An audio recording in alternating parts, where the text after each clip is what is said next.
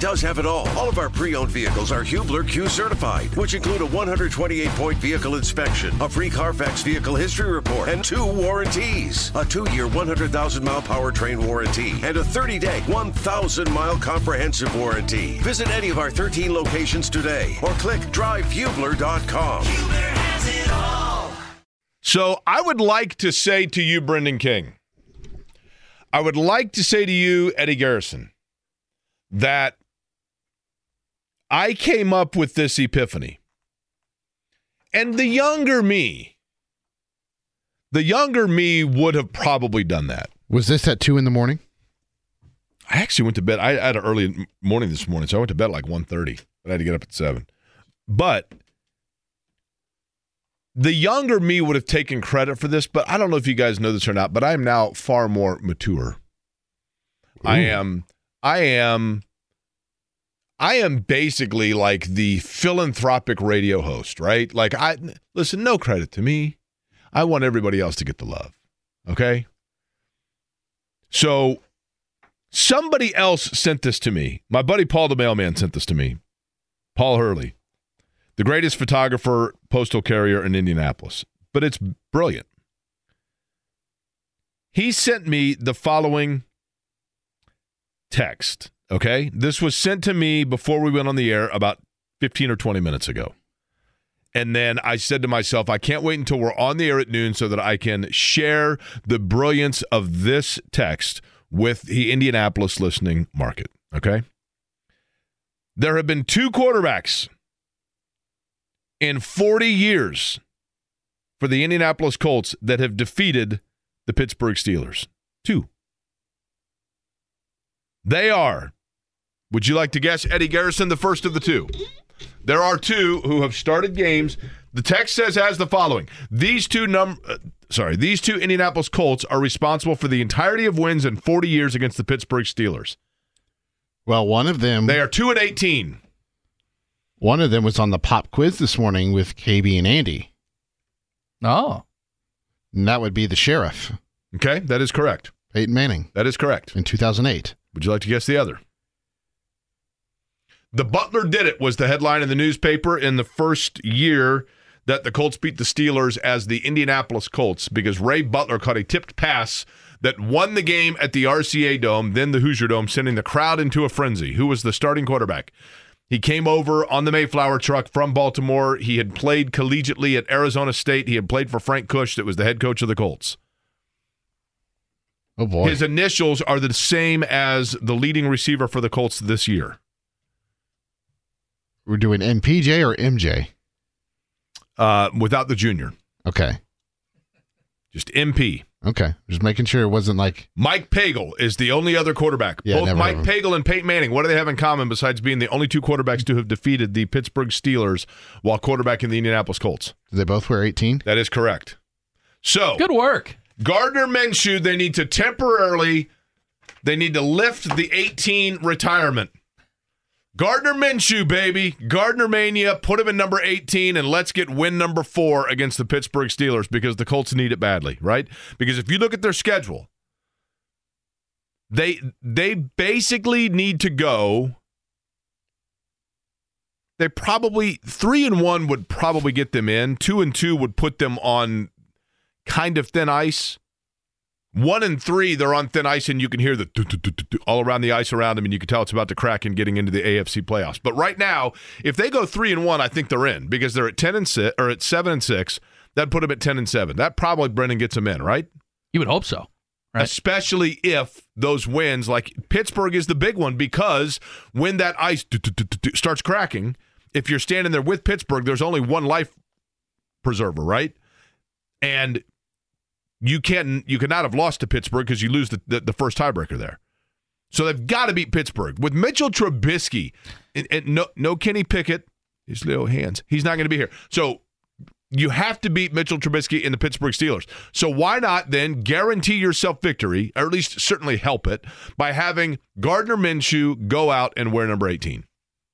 I think it's foolproof. See, these are the things that I'm trying to do to help out this community and the football fans of Central Indiana. Well, you've actually done multiple things over the last 24 hours. I mean, you asked the question to Dustin DePirac Did I get that right? Yes. I'm 1 for 1, Jake. Dopirak, yep.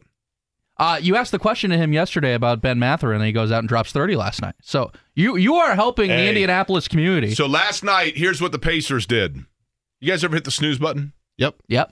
How many Did times today. on average do you hit the snooze button? I hit it 3 times Many. today. Really? I did. Now, here's the thing. I'm assuming when I say snooze button, you're using your phone, right? Mm-hmm. So does that mean that when you hit the snooze button, you let it go all the way to the alarm again, and then you hit it, or you looked at it and you're like, there's 2 minutes left, I'm going to extend ahead of time? So my alarm is set to go off, I think, at like 8:30, and then I snoozed it once it went off. And then I think it goes off another 10 minutes, snoozed it again. You know, you can just set for the different times ahead of time, right? See, like when I did the morning show, I had it set for 3 different times in Yeah. case I slept through 2 of them. Here's I the set problem. a million alarms. Here's the problem. If I do that, I will physically not get out of bed until the third one, No. and then at the third time, I'm like, ugh, I got to get up. Do you know what my grandfather did, like back in the day, like in the early 30s? My grandfather, he told me this. Now, maybe this is some wives' tale, and everybody's grandfather did this. I don't know. He had a rooster, and it woke him up at... Close. There's a rooster right Cock and next doodle to. There's a rooster right next to Grand Park, literally Yes. right across from the Colts practice facility. And when I was going to do the morning show, I remember that. he was the one fella. He was basically heckling us. My grandfather had it set up, had his clock set up in such a way that it was attached to his record playing stereo. Oh. So that when the hand hit a certain mark, it would turn on the record playing stereo on the other side of the room. So he had to physically get up out of bed to walk across and turn the stereo off. Smart. Then he was Yeah. awake. Smart. Because you're right. You got it right next to you on the. You're like, okay, you just go right back to sleep. But at any rate, the Pacers could have hit the snooze button last night in Detroit. They're taking on a team in the Pistons that was looking for to avoid a 20th consecutive loss. They go up there, and if you heard Rick Carlisle on this morning with KB and Andy, you know, he had made the point of the fact that Benedict Mathurin continues to earn minutes. I think at the beginning of the year with Benedict Mathurin that we were kind of thinking that Mathurin was just going to simply have like minutes not handed to him, but that they were ready for him to become the running mate with Tyrese Halliburton. And I've seen people say, and I'm not saying that it's incorrect, that Buddy Hield is perhaps limiting that progression for Benedict Mathurin. It would make sense because obviously you're taking minutes away from Mathurin. But I think at the beginning of the year, maybe there was the thought of Mathurin's getting these minutes, but yet he hasn't necessarily completely in totality of season, quote unquote, earned those minutes. So they scaled it back a little bit. And now when he's out there, he knows that he's got to produce right away. And he's done that. I mean, especially the last few games. What I liked about Mathurin in the Laker game was, you know, he never lost that drive killer mentality. Like, he definitely has a competitive nature in him where he's not afraid and he gets kind of angry and plays angry sometimes, which can be a good and bad thing. But last night he was really good, to your point, Brendan. And that was one of those games that was kind of a no-win situation because if you beat Detroit, you're supposed to beat Detroit. Yeah. But it would have been a disaster had they lost. So kudos to them with that quick turnaround kind of and coming off of everything that was going on in Vegas and going into Detroit. Had all the makings for a snooze button game, and yet they answered the bell. 20 straight losses for Detroit. You have to feel for the people of Michigan because I don't know if you saw this, Eddie. When the Pistons win, fans get 5 free wings from Wingstop. Ooh. And that's 2 wins. You do the math. That's 10 wings on the year, guys. That's tough. Wow, are you serious? Yeah. They get It's anytime they win, they get 5 free wings? 5 Yeah. free wings. With a ticket, right? I don't know exactly what it was, but still. It's the longest losing streak in a season in NBA history.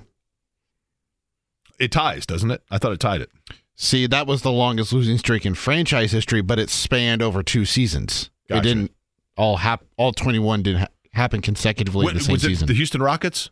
I thought the Rockets had a year where they lost 21 straight. 20 or 21 straight. Let me double check, but I'm pretty sure that's those factoid. Bobcats teams were terrible. I mean, they were eligible. The interesting thing about Detroit is that they have talent. It's just young talent. I mean, they've had good picks. You got Jaden Ivey. You got Cunningham's a really good player.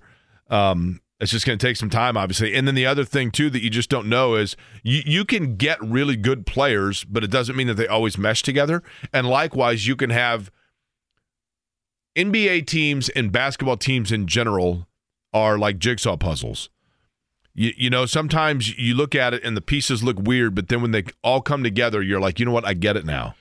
It's like that 3D imaging art that was big for 18 months in the 90s. Like you stare and you stare and you stare at it and you're like, I don't get it. And then when it comes together, you can never unsee it and you're like, it totally makes sense now. I take that back. It's franchise history, not NBA history. The longest losing streak in NBA history in one season was in 2010, the 2011 season, and in the 13-14 season. Would you like to guess the teams? Well, the Houston Rockets was one, was it not?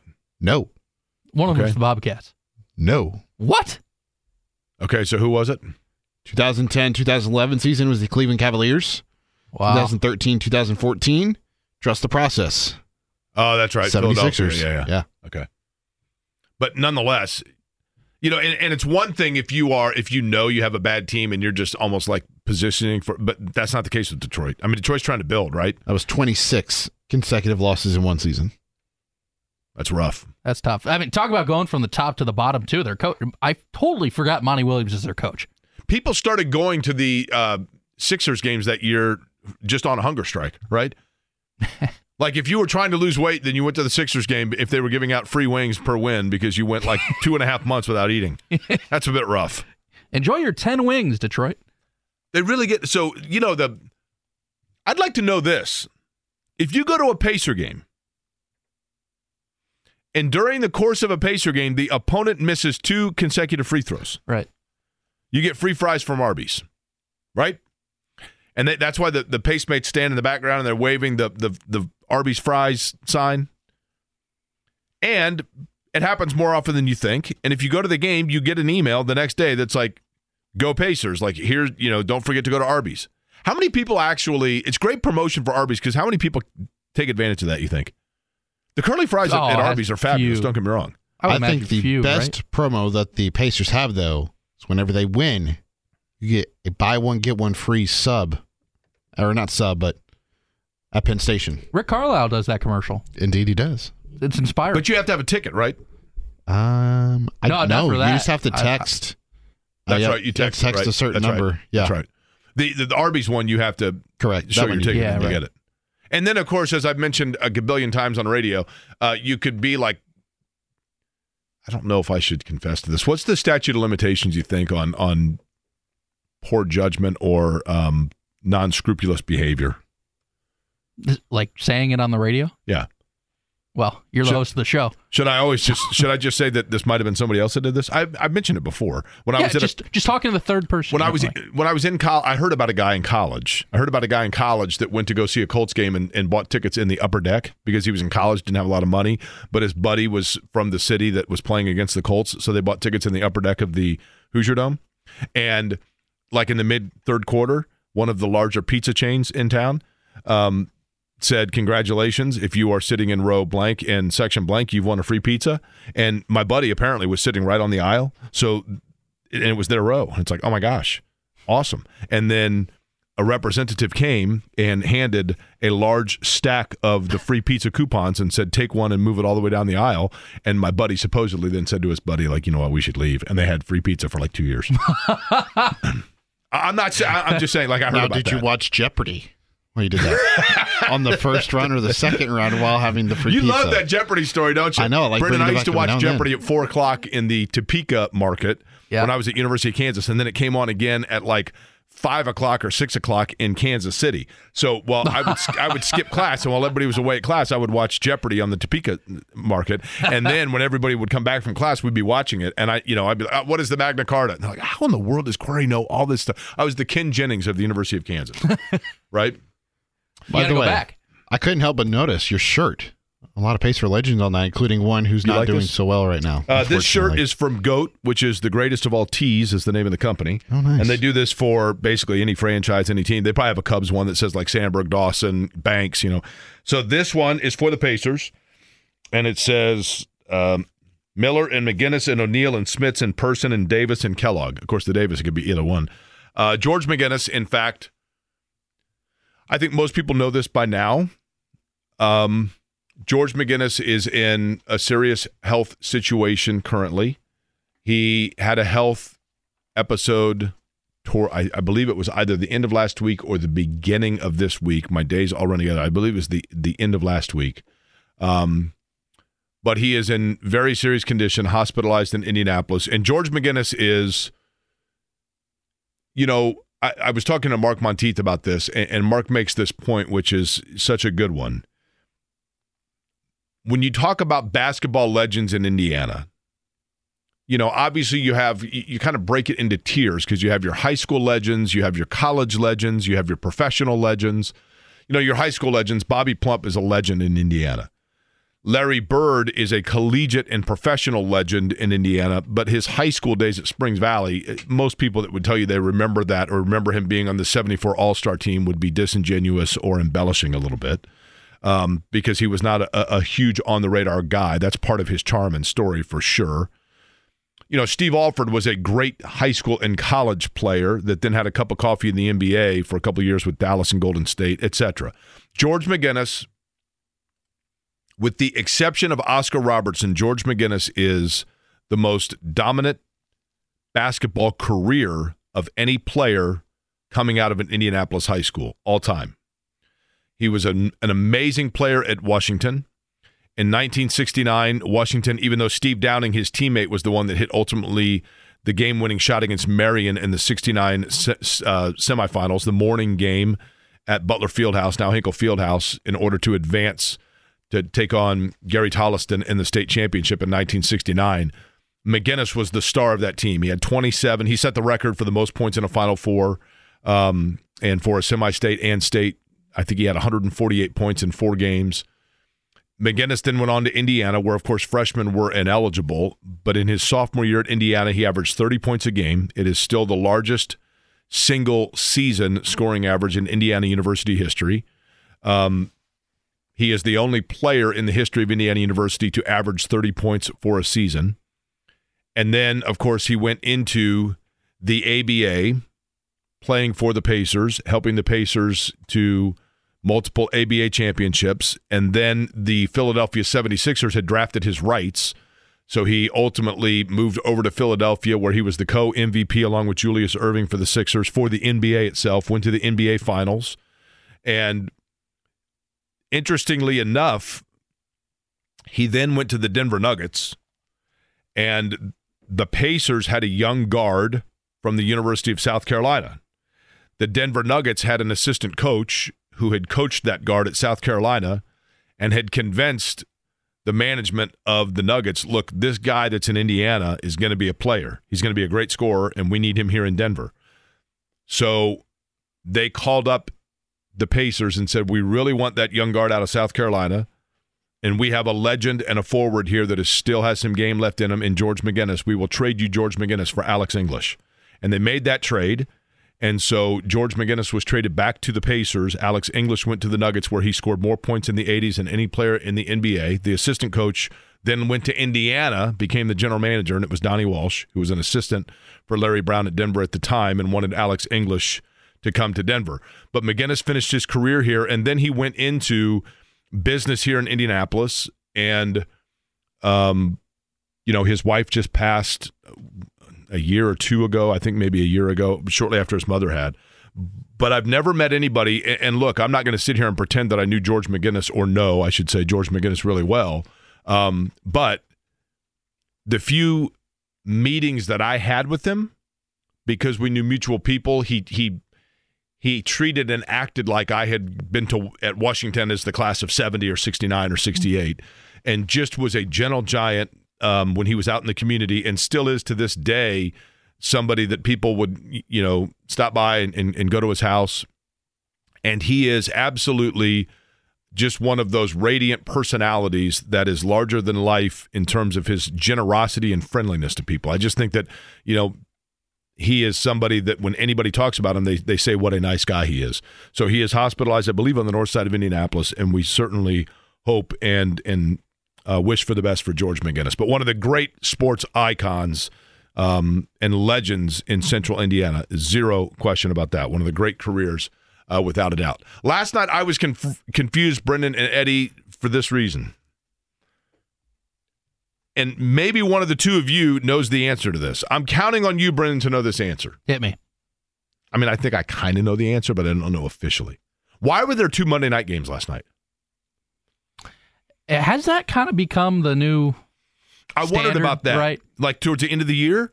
I mean, at the beginning of the year, they're always on the opening Monday night, there's usually 2 games, right? I feel like there's always one now the week or 2 weeks before Christmas. I think it's because Christmas is on Monday and they're not going to. Is that it? They don't have. Do they not have a game scheduled for Monday night on Christmas night? Let's find out. Does the NBA kind of take over that? I didn't know if maybe they were doing Christmas it that way. Football. I'm trying to think of. There's always a bowl game on Christmas Day. I don't ever remember NFL games on Christmas Day, right? Well, I mean, I remember the Colts played in the desert in the Carson Wentz year. That was Christmas right? Eve, wasn't it? They have Christmas 3 Day. football games on Christmas. Day? There is. Okay, so why is there not a Monday night game on Christmas? Is there a Monday night game? There's 3 of So them. why were there 2 Monday night games last night? No idea. It's all part of the new schedule. Snafu. But yeah, you got. Now, I caught a lot of heat when I said this. Granted, if it's a late afternoon game, then that's different. What's the first game on Christmas Day, Eddie? The very first game on Christmas Day? Yes. It is. Oh, I just had it up. Dang It is the Raiders and the Chiefs. Thank 1 you. o'clock. Where is the game? Kansas City. What time's it kick? 1 o'clock. Okay, see, to me personally, zero chance that I would sacrifice being with my family on Christmas morning to go to an NFL game. Zero chance. Oh, that early for sure. Yeah. But it's a triple head. I would say by 4 o'clock you're pretty safe, right? Because by then you're kind of winding down. But I'm sorry, especially if you are somebody with a family and with young kids. Agreed. You need to be with your family on Christmas morning, opening gifts, still in your PJs at noon. I mean, Christmas is the ultimate day of like family time. And maybe it's just because I'm older. And so now I've reached the age where you realize that there have been years where people from your family from the Christmas the year before are no longer there. And so you're like, I have to take advantage of this. And that's going to mean far more to me in 20 years than a game against the Kansas City Chiefs and the Raiders at Arrowhead. It just is. Tell you what, Swifty's going to lose their mind if Taylor's there. I was about to say inversely, though. Don't you think it's kind of cool that maybe a kid wakes up Christmas morning and they get tickets to go see the Chiefs play? I mean, here's a Christmas where you get to go see Patrick Mahomes and Travis Kelce. If it's the only time that they ever get a chance, yeah, sure. Yeah. But I think most kids, to be honest with you, even the most diehard of sports fans, Christmas is the one magical time of waking up and seeing the gifts. You want to be around. You want to play with your new toys, and you want to be around in your new pajamas. And I know not every kid has that. I get it, Eddie. I get it. Yeah. But I'm talking about as an adult. Right. I mean, as an adult, especially if you are a parent, I don't even have kids, but I can't imagine telling my kids at like 10:30 on Christmas morning, like, well, I'd love to stay and help you put together your big wheel, but unfortunately, the boys and I are tailgating out at Arrowhead. I mean, I just can't imagine that going over well. They did get it right, though, with the night game, I will say. The game between Raiders, Chiefs is Giants-Eagles, but the nightcap could be a Super Bowl preview. Ravens, 49ers. Which one is it? Raiders 49ers is the nightcap on Christmas. Ravens. Could be a Ravens. I was going to say Raiders. I'm like, I don't know why I said Raiders. Raiders are playing twice. They suck so bad they're playing twice, right? But yeah, Super Bowl preview possibly. Ravens 49ers Christmas night, 8:15 ESPN. Yeah, that's and you know what? Do you remember what happened the last time they played? The lights went out. Yeah, so they could actually have the Ravens and the Niners play in a Super Bowl and then have everybody turn out their Christmas lights like at 11 p.m., right? Perfectly fitting. By the way, last thing, and then we'll get back into sports, I promise. Matter of fact, Stephen Holder going to join us at 1 o'clock. Well, you know what I mean. Yeah. Stephen Holder going to join us 1 o'clock today. We'll talk about the Colts. Alex Golden going to join us at 2 o'clock for a little Pacers conversation on this Tuesday. How are you? Jimmy's still over in London. My name is Jake Query. You just heard from Brendan King and Brendan. I almost said Brendan Cook again. Brendan King and Eddie Garrison here on Query and Company on this Tuesday. So we got a Christmas tree. Shannon got it. I didn't get it, but Shannon got a Christmas tree, fairly pricey. Do you guys do real or fake tree? We always, growing up, we did real, then we bought a fake one. So Shannon went and got a very pricey real tree, and we put it in. She chopped it down by herself? Well, she didn't chop it down, but she did go to the farm, right? And they have them there, and a beautiful tree. And literally, like 4 days in now, it's completely wilted, falling apart, and like there's needles everywhere, and it's not taking any. I mean, I realize the roots aren't there, but it's taking no water, whatever. And now I think it's a fire hazard. So now she's contemplating punting on the whole thing, taking the whole thing down, going out, getting an artificial tree, putting it up, and then redoing all the decorations just for the safety of the house. Well, actually, that seems like an okay plan, right? My first concern actually goes to your cat. Cat lives with me. Yeah. Trees at her you're house. good. All right, Yeah, so yeah. he's good. But doesn't she have a pet? She has two. That'd be Kobe and Joey, but That's they're right. very on top of things. Matter of fact, I'm not going to lie to you. Kobe, a golden retriever, I think he's smoking meth in the basement anyway. What is So Joey? they're used to the smoke. What's that? Joey? He's a chug. A what? chug? Yeah, he's a chug. That's a half Chihuahua, half pug. Really? I think he's mostly pug, but Huh. he's just chill. I didn't know that was. See, my Joey He's is a chill pug. My Joey is a mini Australian Shepherd cattle dog. He's a psychopath. He is indeed. Does he blue? He is black, gray, white. So when you go to Outback Steakhouse, does he corral everybody in together into perfect unison? Well, I honestly say I've never taken him there, and I haven't been there since we've taken him home with us. Okay, fair enough.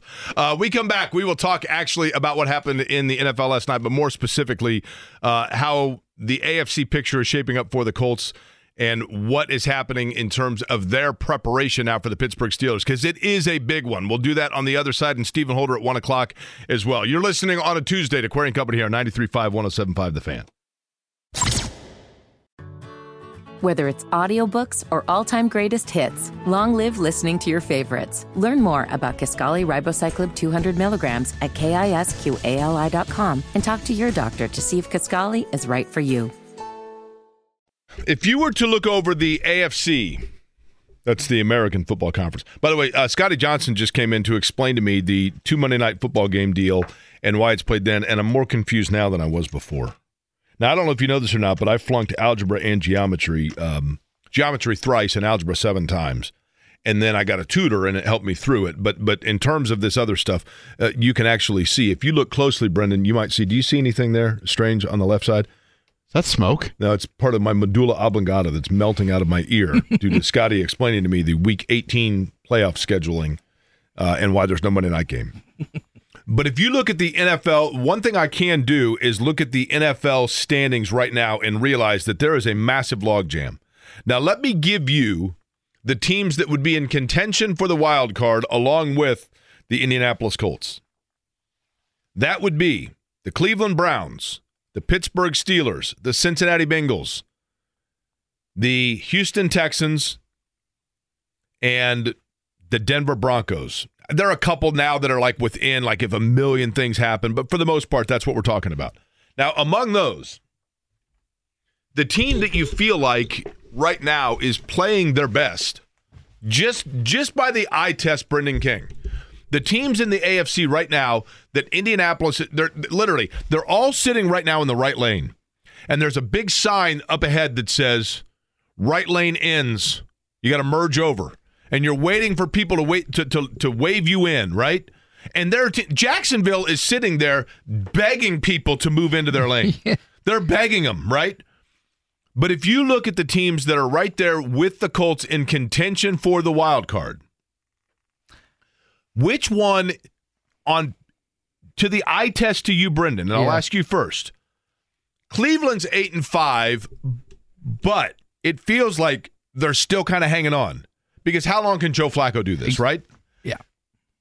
But let me give you the teams again, and then I want you to tell me which one you find to be, you think of as the most dangerous. Like if this was Survivor, and you could vote a team off the island, and you're that Rupert fella in your tie-dye, so you know how to do it, and you're strategic, and you're going to vote off the one that's the biggest threat to you. You can vote off Cleveland, Pittsburgh, Houston, Denver, Cincinnati, Buffalo. I forgot Buffalo. Which of those are you voting off? And the last one you said is what immediately came to mind, because something that Chap talked about yesterday when we had him on is if they get in, Josh Allen's playing without. You're talking about Buffalo, right? Yeah. Okay, here's the problem. So that's who you're going to take, Buffalo's right? my answer. Okay. Now, Buffalo's remaining schedule. Buffalo's remaining schedule is Dallas, at the Chargers, New England at home, and at Miami. Two of those. This Sunday is huge for Buffalo. Massive. Huge. Because you would think that against the Chargers and the Patriots, they got a pretty good chance. But if you put yourself in a position where you lose this game and then you got to win out and you finish at Miami, your hope there is that Miami has everything clinched and is resting people and can't move their seed. That's a possibility for Buffalo. But still, remaining schedule for Buffalo is such that if I'm playing Survivor and I'm going strategically in terms of who I can just have eliminated, I'm not so sure that Buffalo is who I'd pick, but I get what you're saying. Totally understand what you're saying. Eddie, your team would be which? I was also going to go with Buffalo, even though Buffalo was the team that I predicted would miss the playoffs going into the season. I just think that offense has looked much differently ever since they fired Ken Dorsey. Josh Allen looks more comfortable. They're getting the run game going a little bit more. They're not solely relying on Josh Allen to win with his right arm. So I would tend to go with Buffalo here. But Buffalo's off the offering here because Brennan took him. Yours would be who? Again, I'll read them off to you. Cleveland, Pittsburgh, Houston, Denver, Cincinnati. I'd probably go Denver. Okay. I don't disagree with you. Denver 7-6. Thing about Denver, all of a sudden, and we had Brandon Cristal on from Denver a couple of weeks ago when the Broncos were struggling, and he's like, look, there's still faith that Sean Payton and Russell Wilson can get this figured out. And you thought to yourself, I don't know, Russell Wilson's like getting older. It seems like he kind of fell off a cliff. Sean Payton, I'm not sure what's going on there. He once flew on the same flight as Jake, and Jake was in first class because he got bumped up, and Sean Payton was in coach. How good a coach can he be? You know, okay, but remaining schedule for the Broncos. At Detroit. Struggling. Needs a win, right? Yeah. But it's at Detroit. Patriots at home. Chargers at Raiders. So the same weeks 2 and 3 in the last 4 as Buffalo. Correct. And then, but that's sandwiched between, again, at Detroit is huge for Denver because, and keep in mind, I mean, Denver's won, 6 of their last 7? Yeah. With that loss being to the Texans at Houston. But if they can get past Detroit, then all of a sudden they probably feel pretty good about it because you're going into Patriots, Chargers, Raiders. And even more so, it was just announced as we were going on the air, Justin Herbert's out for the year. So he's done. So that again, and the Chargers in general, though, even with Herbert, they're 5-8, right? But still, I mean, there's your one piece. He was at least getting the ball so to for Keenan the Allen. Colts, the point of the exercise is this. There are teams there, Denver being one of them, where schedule is advantageous for them. Buffalo is probably the most naturally talented roster of those that are in contention, but the schedule could help out the Colts in that regard. Then you get to, and this is what's interesting, you've left now Cincinnati, Houston, Pittsburgh, Cleveland. The Colts are in trouble with the Browns because they lost to them, and there's the first tiebreaker, right? And they're a game behind them right now. Cincinnati. You need help because Cincinnati's tied with you, but first tiebreaker, Bengals won the head-to-head. You look at Cincinnati's remaining schedule, okay? Cincinnati's remaining schedule, Minnesota, pretty doable, one would think, right? Yeah, now Jefferson's hurt again. At Pittsburgh, so you got a little bit of cannibalizing there that helps you out. At Kansas City, and then Cleveland.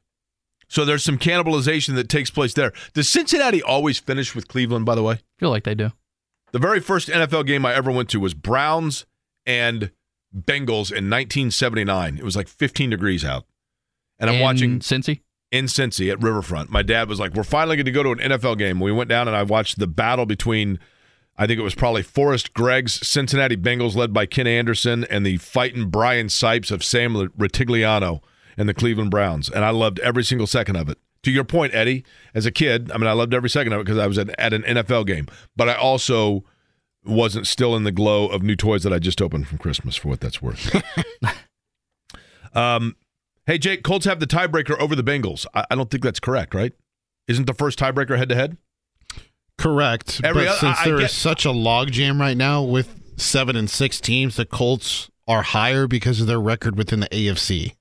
But if it came down to equal record at the finality of the season, if there was one spot and it became between the Colts and the Bengals and they were the exact same record, the Bengals would win that tiebreaker. Si, senor. because the Bengals won the head-to-head. That's the first tiebreaker. Second tiebreaker would be conference record. Third tiebreaker would be divisional record. Then it comes down to head-to-head, right? And then it comes down to like internal AFC record, head-to-head, and then total points. Division conference, right? No, it's conference and division. Yeah. So first tiebreaker, head-to-head. Yep. Let's say the two teams didn't play each other or they played and they tied. Second tiebreaker, AFC record. If both teams are an equal record in the AFC, third tiebreaker, record within their own division. Mm-hmm. If, in fact, they have that. Coin flip. Fourth tiebreaker, I believe, then becomes point differential, followed by, I think, strength of schedule. I forgot that one. Is it strength of schedule or strength of wins or something like that? Yeah, like strength of victory. Yeah, which is kind of the same thing, right? Yeah. Like how many quality wins do you have?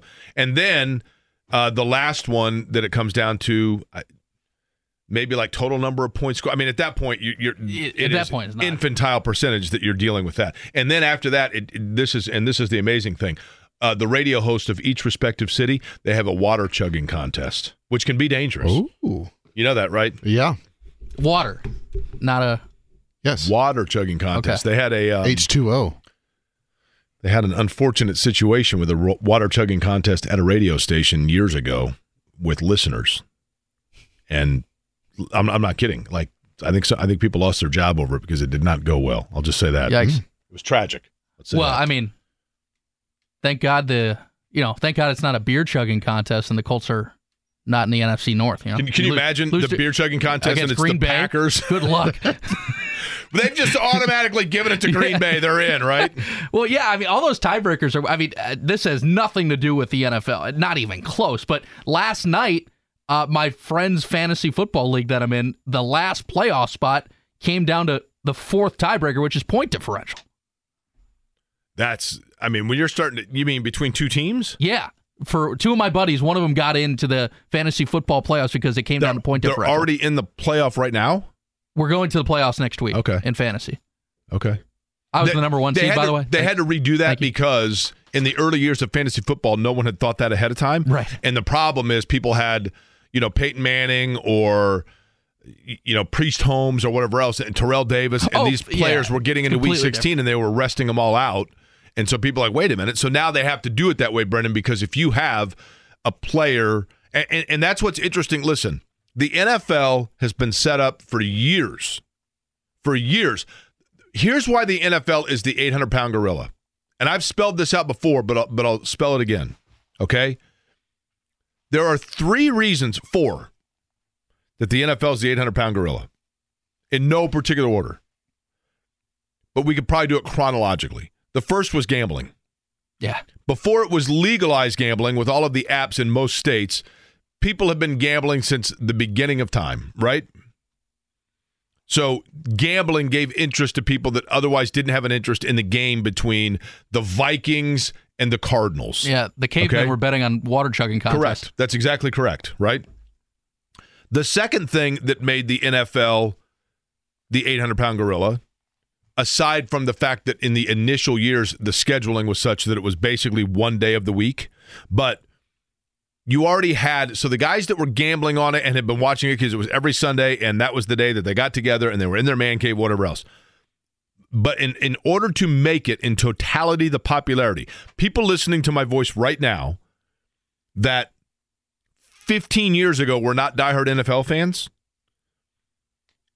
probably one of two things has gone into factoring why they are now big fans of the NFL. One of those is fantasy football. Well, I didn't really like fantasy football, and then Bill in accounting set up a league, and I got in it, and boy, it turned out to be really fun, and now all of a sudden I had a reason to watch games because I had Larry Fitzgerald as my third receiver. Okay?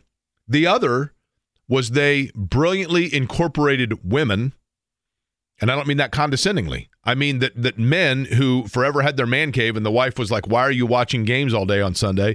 And then all of a sudden they came out and women started playing in fantasy football and enjoying that.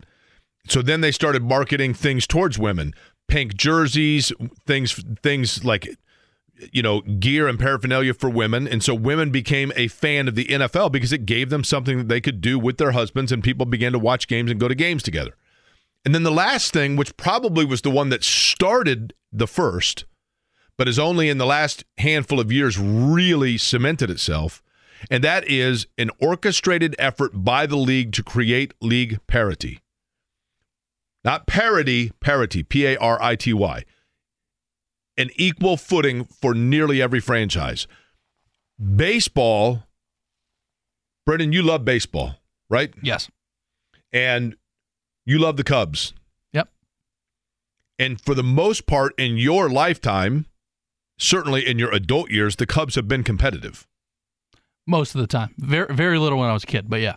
But for the most part, they were not the inept franchise that most people grew up with. They were not the lovable losers. They were Correct. spending. They were spending. From 1910 to 1984, people that were Cubs fans, there was no greater time of year than spring training because hope springs eternal, and that was the year when pitchers and catchers reported, this is the year of the Cubs, this is the year of the Reds, this is the year of the Twins, when in reality, every year, it's the year of the Yankees, the year of the Red Sox, the year of the Dodgers, right?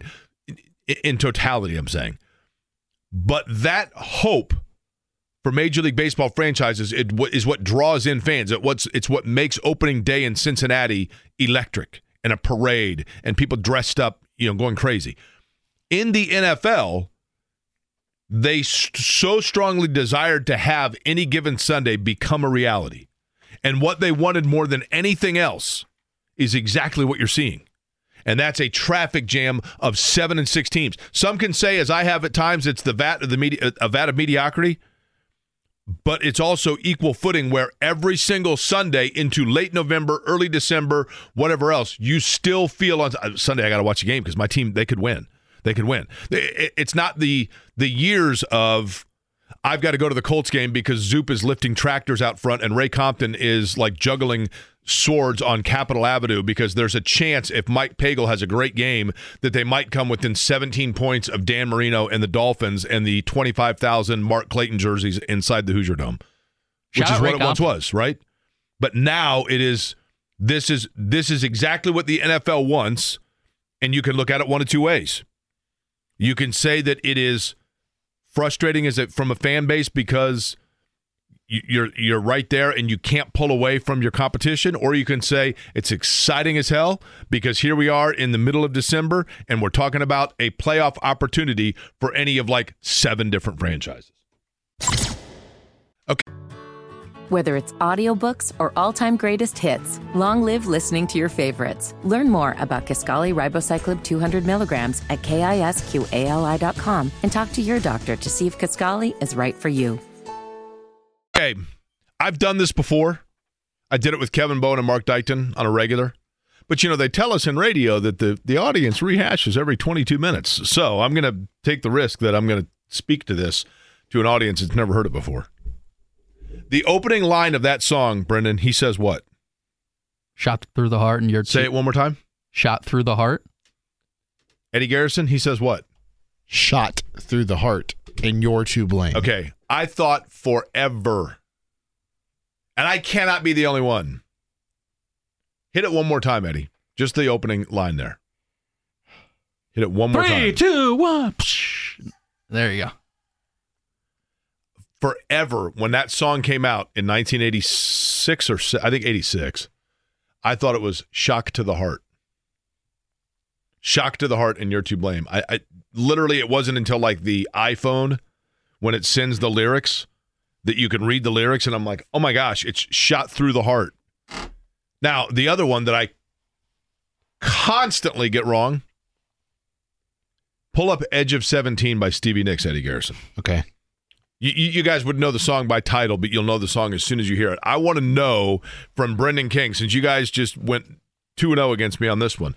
On this next one, I want to know. I'm not a Stevie Nicks guy, so. But I know, but you'll know the song. Okay. I want to know what you think she is saying, okay? Is this right at the start, or is there a spot where I need to queue up? Right at the start, okay? I have an ad to go through, so. Well, it has music that plays first, but then she starts singing, okay? So here we go. I'm currently waiting for the ad to finish. So. Oh, okay. Oh, speaking of ads, you were going to say something. Speaking of ads, by the way, there's one of them on Twitter right now, X, whatever you want to call it, and I get it. Ads pay the bills. I get it. I don't blame them for incorporating advertising into the social media app. It's how they make money, and it's a free app, right? But there's an ad right now that I think is like a spam ad, and I don't mean for the delicious impostrating fake meat. I mean actual. And there's a spam ad that keeps showing up on my timeline, and it's for a NASA-produced engineering disc that you put in your car that prohibits snow from accumulating on your windshield, which apparently is totally fake. But literally, it's now up to the point where it's like every fifth thing on my timeline when I scroll, and it's from a gabillion different accounts. Trying to make it how much is a gabillion, by the way? You've said that a lot this week. It's just slightly more than a billion. Okay, got it. It's between Wouldn't it be more and trillion. Okay, between those two. Got it. Shohei Ohtani, by the way, deferring close to a gabillion. Yeah. Oh, Okay. by the way, that is. Not So here we go. 2062. Stevie Nicks. Go ahead and play it, Eddie. Okay, what does she say there? What kind of dove is it? Play it one more time. She repeats it so you can play it again. I always said when I was a kid, just like the wild things are when I was a kid. Yeah, I get it. Yeah. Okay, Eddie? Just like a white-winged dove. You looked at it. No! Forever, I thought it was a one-winged dove. A dove with one wing. That makes no sense, granted, but play it one more time. And listen to now. I'll sing along with Stevie here. You ready? Here we go. Okay. One-winged dove. Okay. Wait to let it breathe, Eddie. Thanks. Yep. So we had karaoke on Greenie before we went on the air, and now we get Jake Query. I'm just telling How you, about that? those things always befuddle me. Always befuddle me. Stephen Holder going to join us just a couple of minutes. Last night, your thoughts on the Pacers game. Benedict Mathurin, obviously the story, right? Took care of business when you needed to. I mean, in what was, you talked about it yesterday with Dustin. Obvious trap game. You're able to get a win. But still, I agree with what Dustin said. And the NBA's got to take a look next year at scheduling after the in-season tournament. Now, I'm sure the NBA didn't expect to see the Pacers there in the championship or in Vegas for that matter. And there are teams you probably don't have to worry about with that. But just when you make the schedule next year, maybe don't send a team that even has a shot or a lick at the in-season tournament Vegas section. Don't send them on a long road trip right after. You know, it was the perfect proverbial trap game, though. It was. Because, and I think that actually shows, I'm not going to say a maturity by the Pacers, because it's not like there is an example you can use in the past where you'd say, last year's team would have gone in and completely rolled over in that game or that kind of thing. But it is that is what a mature team does, is goes into that game and just is aware of the potential letdown from it. And I don't really understand. I mean, Detroit obviously is historically bad. But I don't really understand why, because they do have players. And a good coach. Correct. I mean, you know what I mean? They have all of that, right? And I mean, it is, maybe it's rebuild time. Maybe it's learning process time. I don't know. But nonetheless, it was the perfect situation. Now, for the Pacers, the challenge is going to be to kind of maintain that focus or stay on that accelerator, because you're away from home for a while now. For a while. And you've got the schedule is such that, and they knew it, but Eddie, you were saying, I mean, you obviously are the producer for the radio broadcast. I mean, It's a while before they're back here, right?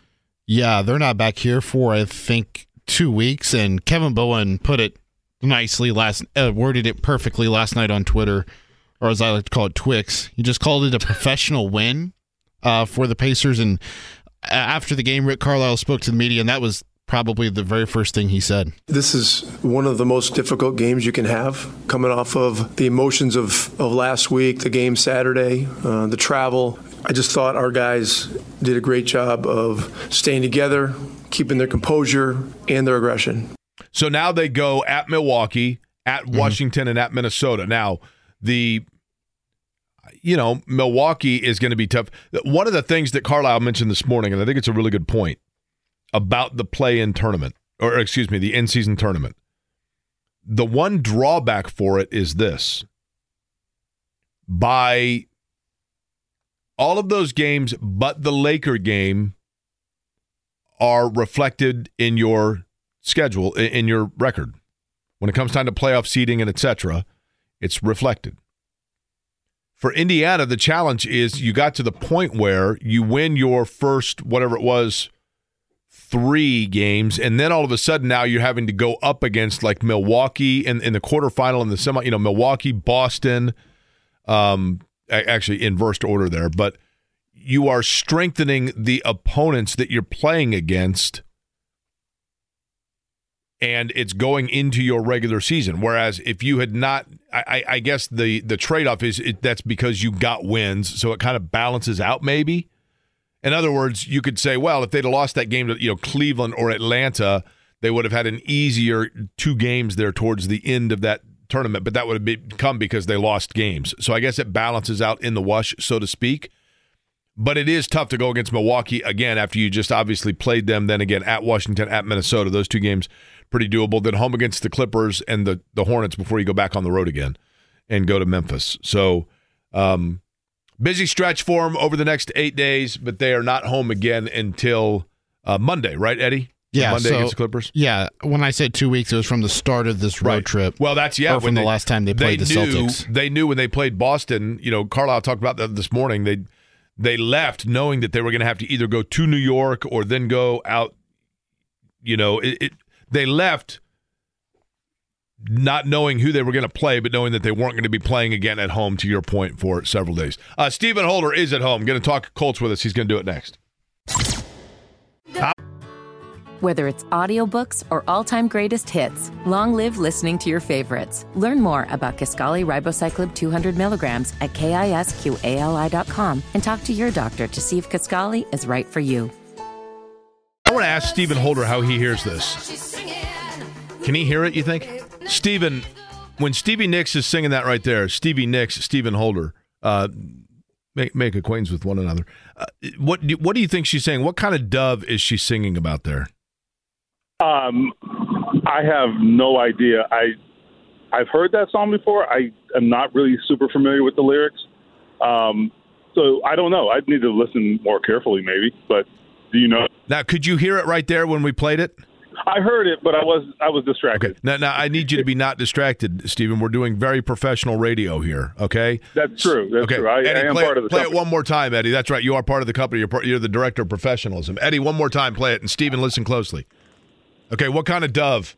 I don't know. I think I'm an idiot. I don't know. What am I missing? Well, she says white-winged dove, and apparently I'm an idiot because I never knew it was white-winged dove. I'm fairly certain she's saying one-winged dove. And here I was for like 40 years thinking that she was philanthropic singing about a disadvantaged dove, right? So, wait. So what are the lyrics? What are the actual lyrics? Just like the white-winged dove. Oh, and you thought it was one wing. Yes. Okay. I thought the whole time like it was super That's so impressive sad. this dove was flying around with one wing. That would be so sad. No, right? That would be terrible. Right. Well, a one-winged dove, peace is in jeopardy because the dove only has one wing. It could go down at any moment. You know what I mean? This reminds me of the time my sister, when we were kids, I think found like an injured dove in the backyard and like tried to hang on to it and in this makeshift cage. I think it was like a milk crate or something she put over it, and it was like this was the most haphazard thing. It was kind of like this was definitely a hood pet. Did the dove make it? It died. It died. It was but probably because it wasn't eating. I don't know that she fed it. I was like, this was a very ill-conceived. What did you grow up with, Brents? By you. Here's the thing: you grew up in Miami, though. That wasn't a dove. That was a seagull. Just so you know. Or like one of those white pigeons or something. Right. I don't know. Right. Probably. Hey, okay. Terrible segue here, but nonetheless, which Colts right now? Speaking of injuries, right? I thought JuJu Brents might have been ready to go. Obviously, needs more time. Wasn't there for Cincinnati. The Colts are a little banged up in that defensive backfield. Where do things stand first and foremost? And I know that like this week they haven't done anything yet, so it's kind of hard to say. But where are we in particular with Brents? That is a huge mystery, and the update as of today, just leaving the facility now. The update as of today is there may be an opportunity this week for him, but I don't know what to make of it. I mean, JuJu Brents is walking around the locker room every day on 2 legs. That doesn't mean anything, but I'm just saying he looks like a guy who's pretty mobile. He's been saying for weeks that he's close, but he has been intentionally vague about the details of his injury, and I think he's taking his cues from his head coach. They all do now. They're walking and talking Steichenism now, or Steichen's language, I guess. So anyway, it's become pretty difficult to get details when you have one of these ongoing situations like that. So I don't know. I wish I could be more specific, but I can't right now. But I will say you are correct. They really do miss him. The depth in the defensive backfield has been an issue all year, and I think you really miss it against a team like Cincinnati. And so people ask, why did they give up those big screens, those big screen plays? Part of the reason and part of the answer is because they played very soft against those receivers and played very deep.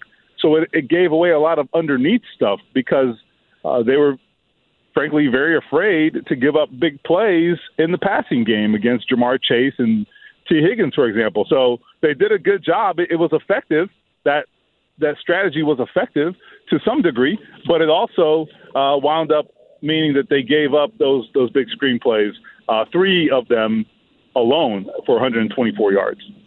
Hey, Steven, looking at the run game, and, Zach Moss has not been able to replicate yet what he did at the start of the season, and maybe that was why the Colts run game was so satisfying, because Moss was doing what you would think Jonathan Taylor would have done to begin the season. So that's not happening right now. And when Taylor had the surgery, I think the first number that came back was 2 to 3 weeks, right? And Shane Steichen saying today when he was asked, is the plan for him to come back and play this season? He's saying that's the plan.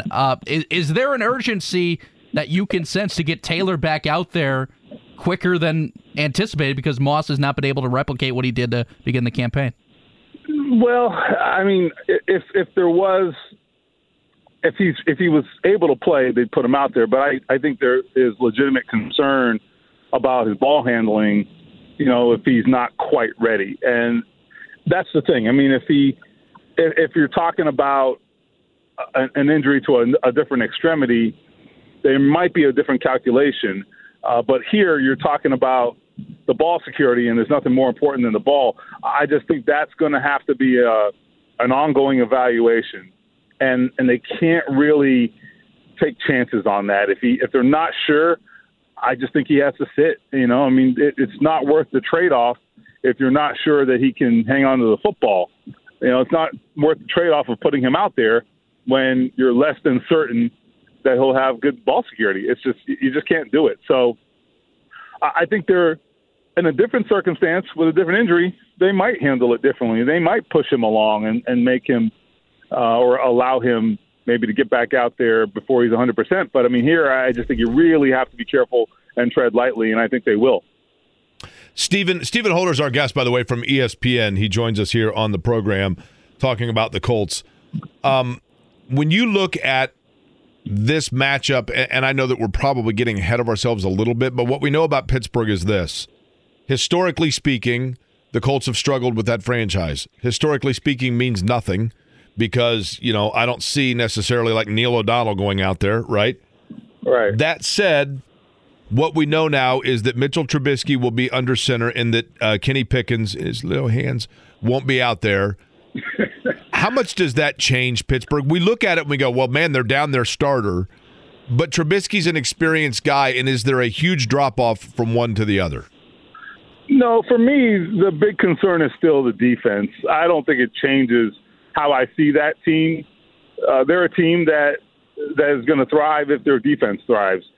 They have not been putting up huge offensive numbers at all this year. I mean, even with their starting quarterback. So I'm not saying there's no difference, but I don't think it's going to be the difference in this game. I just don't believe that to be the case.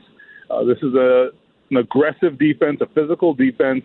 We'll see what happens with T.J. Watt and his. I believe he's still in concussion protocol, which would be a huge break for the Colts if he doesn't play. Let's just be honest. I mean, given what we saw against Trey Hendrickson against Cincinnati the other day, and the struggles the Colts had blocking him, I mean, I shudder to think what it might look like against T.J. Watt, who is as good as it gets.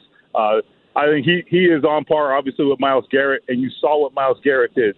So you're talking about the elite of the elite, and the Colts have had some struggles against guys like that this year. So that's really what it's going to boil down to: how they handle that defense, and whether they can allow Minshew to stay clean, and whether they can generate some running game to get some balance back. I mean, this is the other thing I'll mention here, and then I'll move on.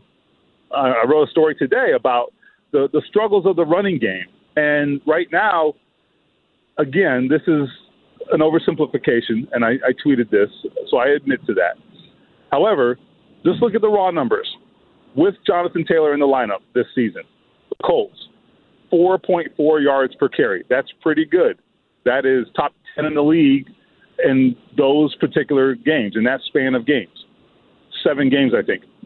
In games without Jonathan Taylor, talking about while he was on the PUP list and during this current stretch where he has been, or he underwent thumb surgery, 3.6 yards per carry.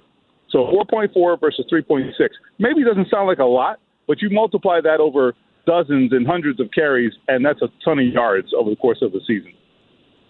Stephen Holder is our guest. Stephen, I want to go back to Brennan's question about the running game and Zach Moss. You know, obviously Taylor out. I'll begin with the Taylor side of things. We haven't really discussed this with you much. Do you believe the Colts were 100% absolutely, understandably on board with the surgery that has shelved Jonathan Taylor, or would they have liked to have seen him get a little duct tape and play through it?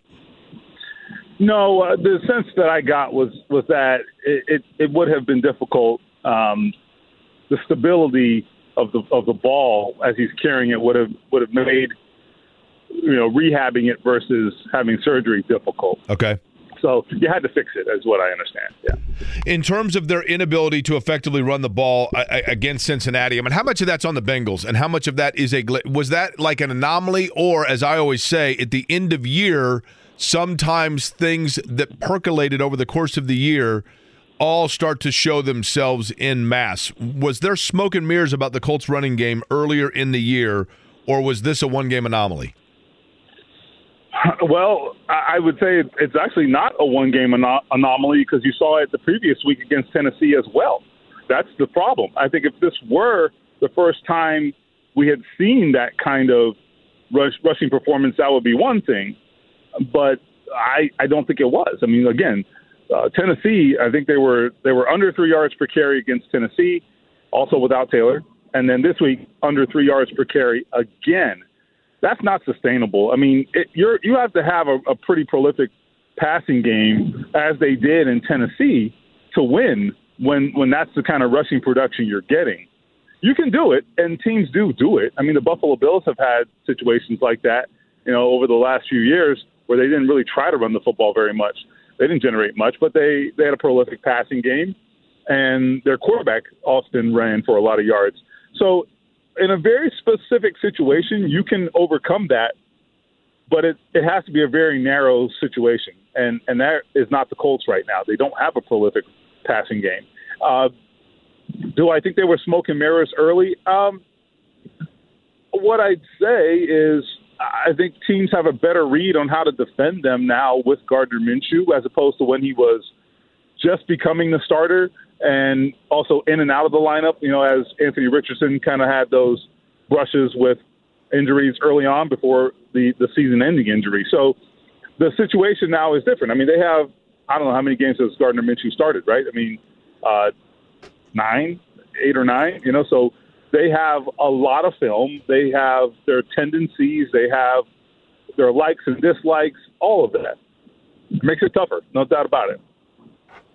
Stephen Holder is our guest from ESPN. Stephen, obviously much better at deciphering and breaking down NFL games and film than he is rehabilitating peaceful birds that simply were trying to go through the backyard and get a little something to eat in Miami some years ago. It's my sister, man. This is all her fault. She should have hold on. I had just left it to die. Older or okay, here we go. I mean, great signs of peace. Older or younger sister?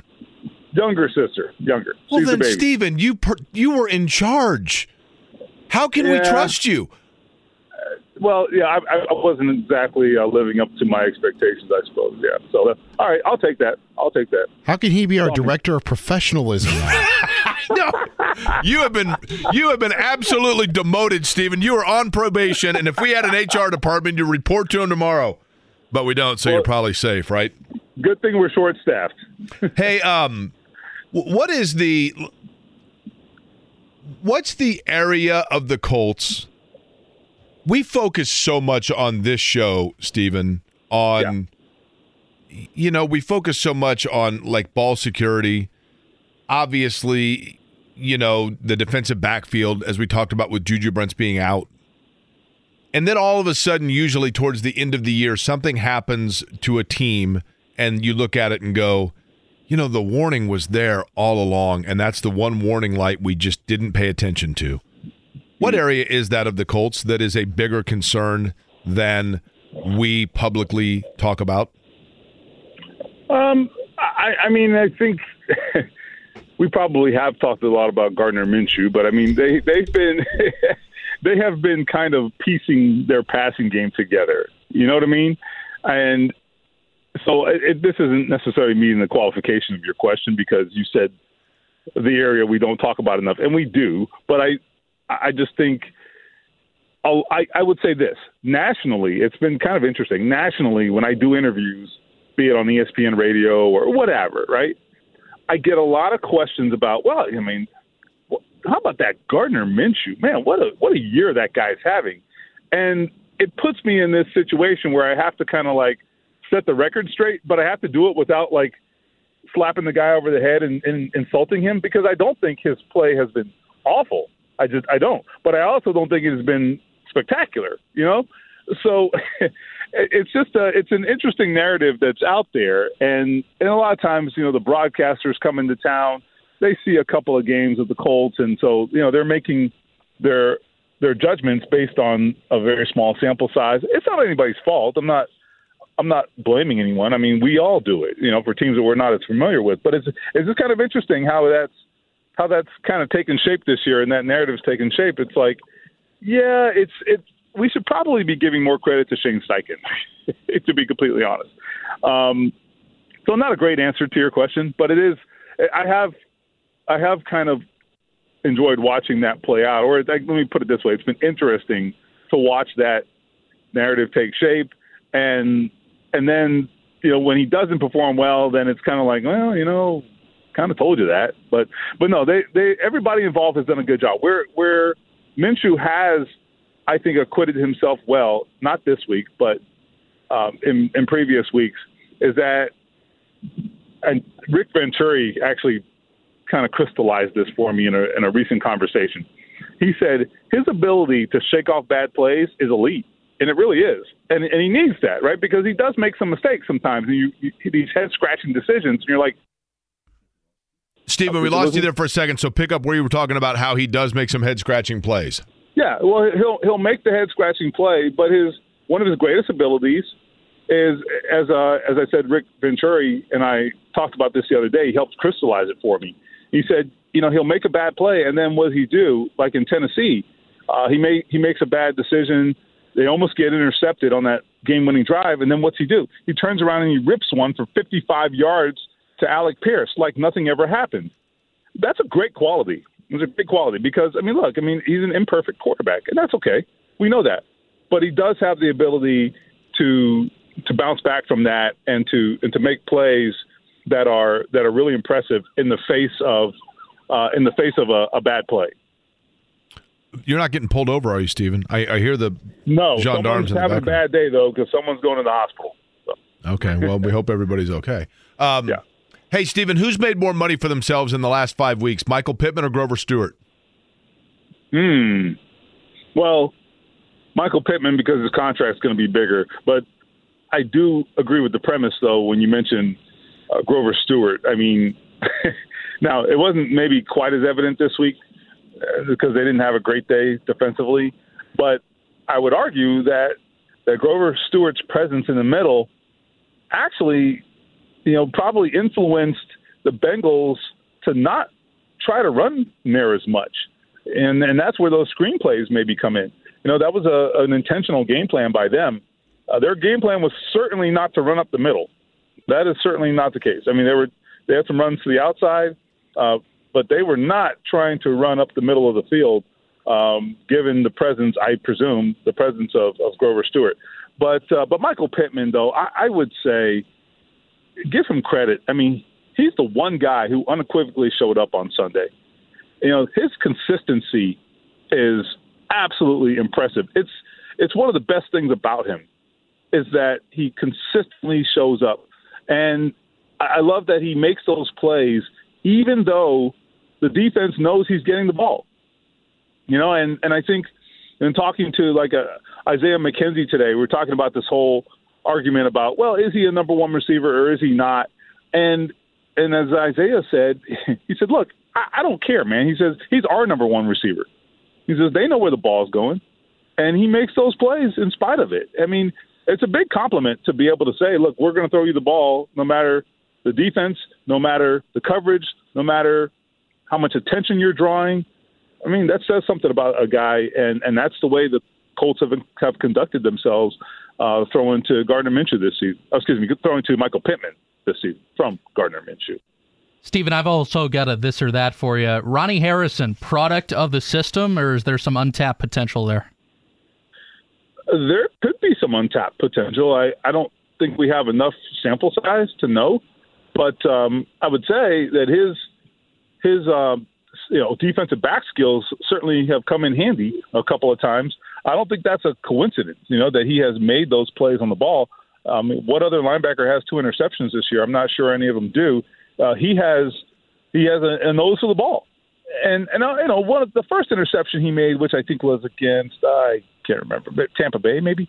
That was, I'm not saying it was the toughest play in the world, but if you look at the one on Sunday, that's just an instinctive play. I mean, he's playing the ball as much as the man, and that's what you're taught as a defensive back, right? You're taught to play the football, and that's just more instinctive for you.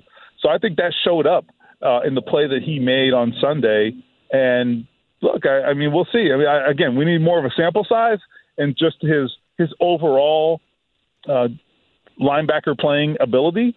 But, for a guy this deep into his career, I think this is his 5th season or something like that. Now, for a guy this deep into his career to make a position change and to be able to be a viable starter in a pinch like that, I mean, that says a lot about your ability just as a football player, period. Stephen, probably at this point fading in relevance, but still topical.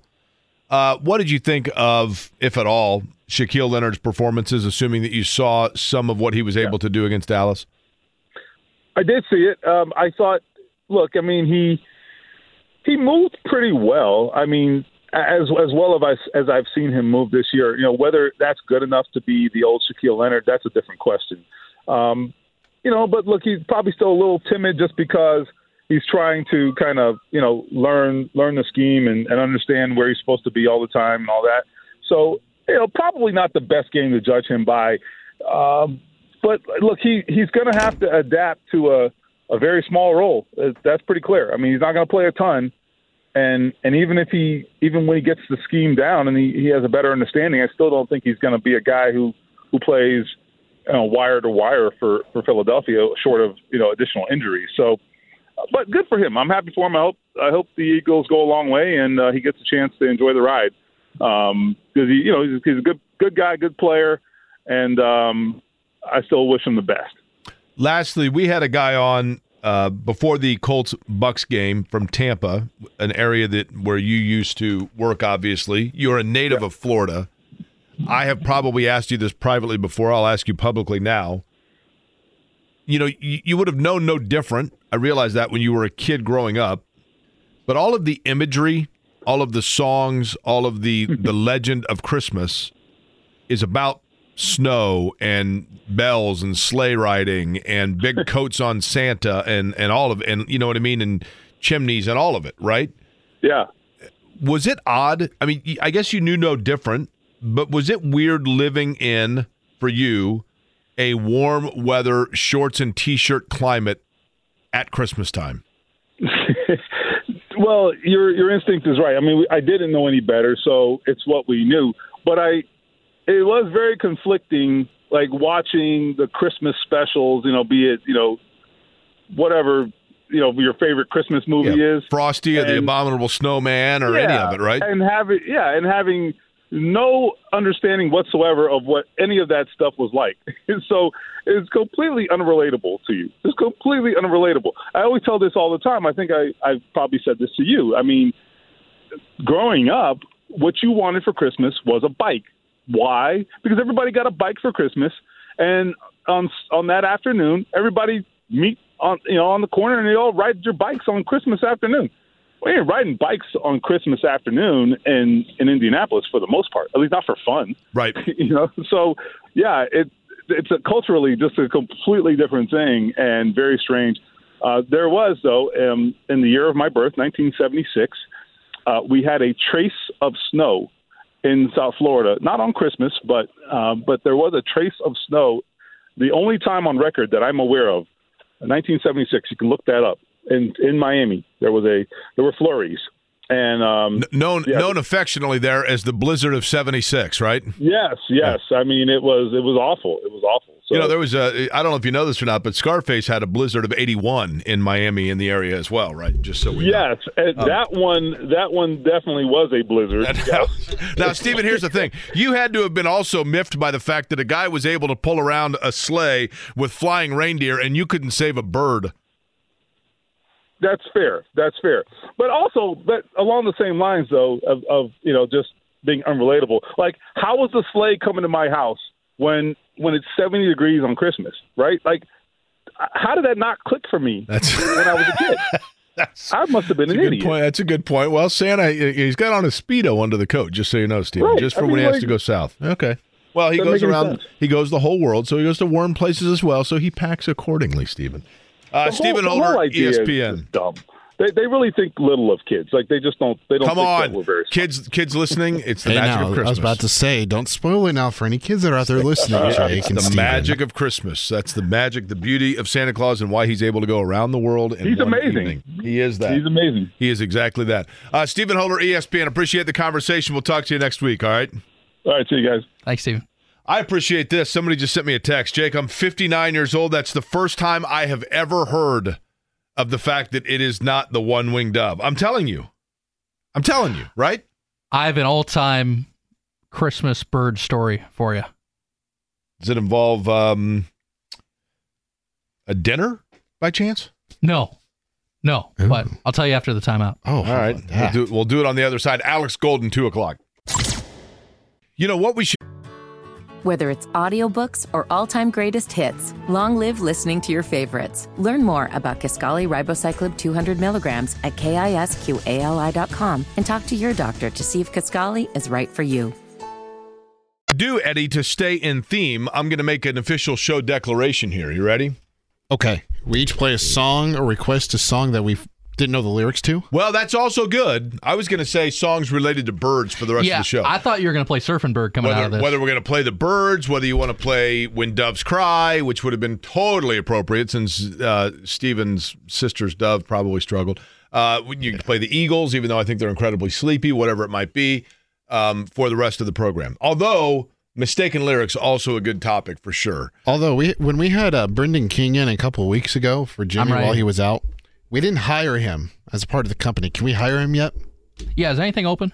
We're not taking interns. You said that 2 weeks ago. Well, see, the director of professionalism is open since Stephen Holder got relegated back to. Can I apply for something and then you can look after the holidays? I got news for you guys, and it's disappointing, I realize. Eddie, could you check real quick on your phone and see what the temperature forecast is for the next few days? Okay.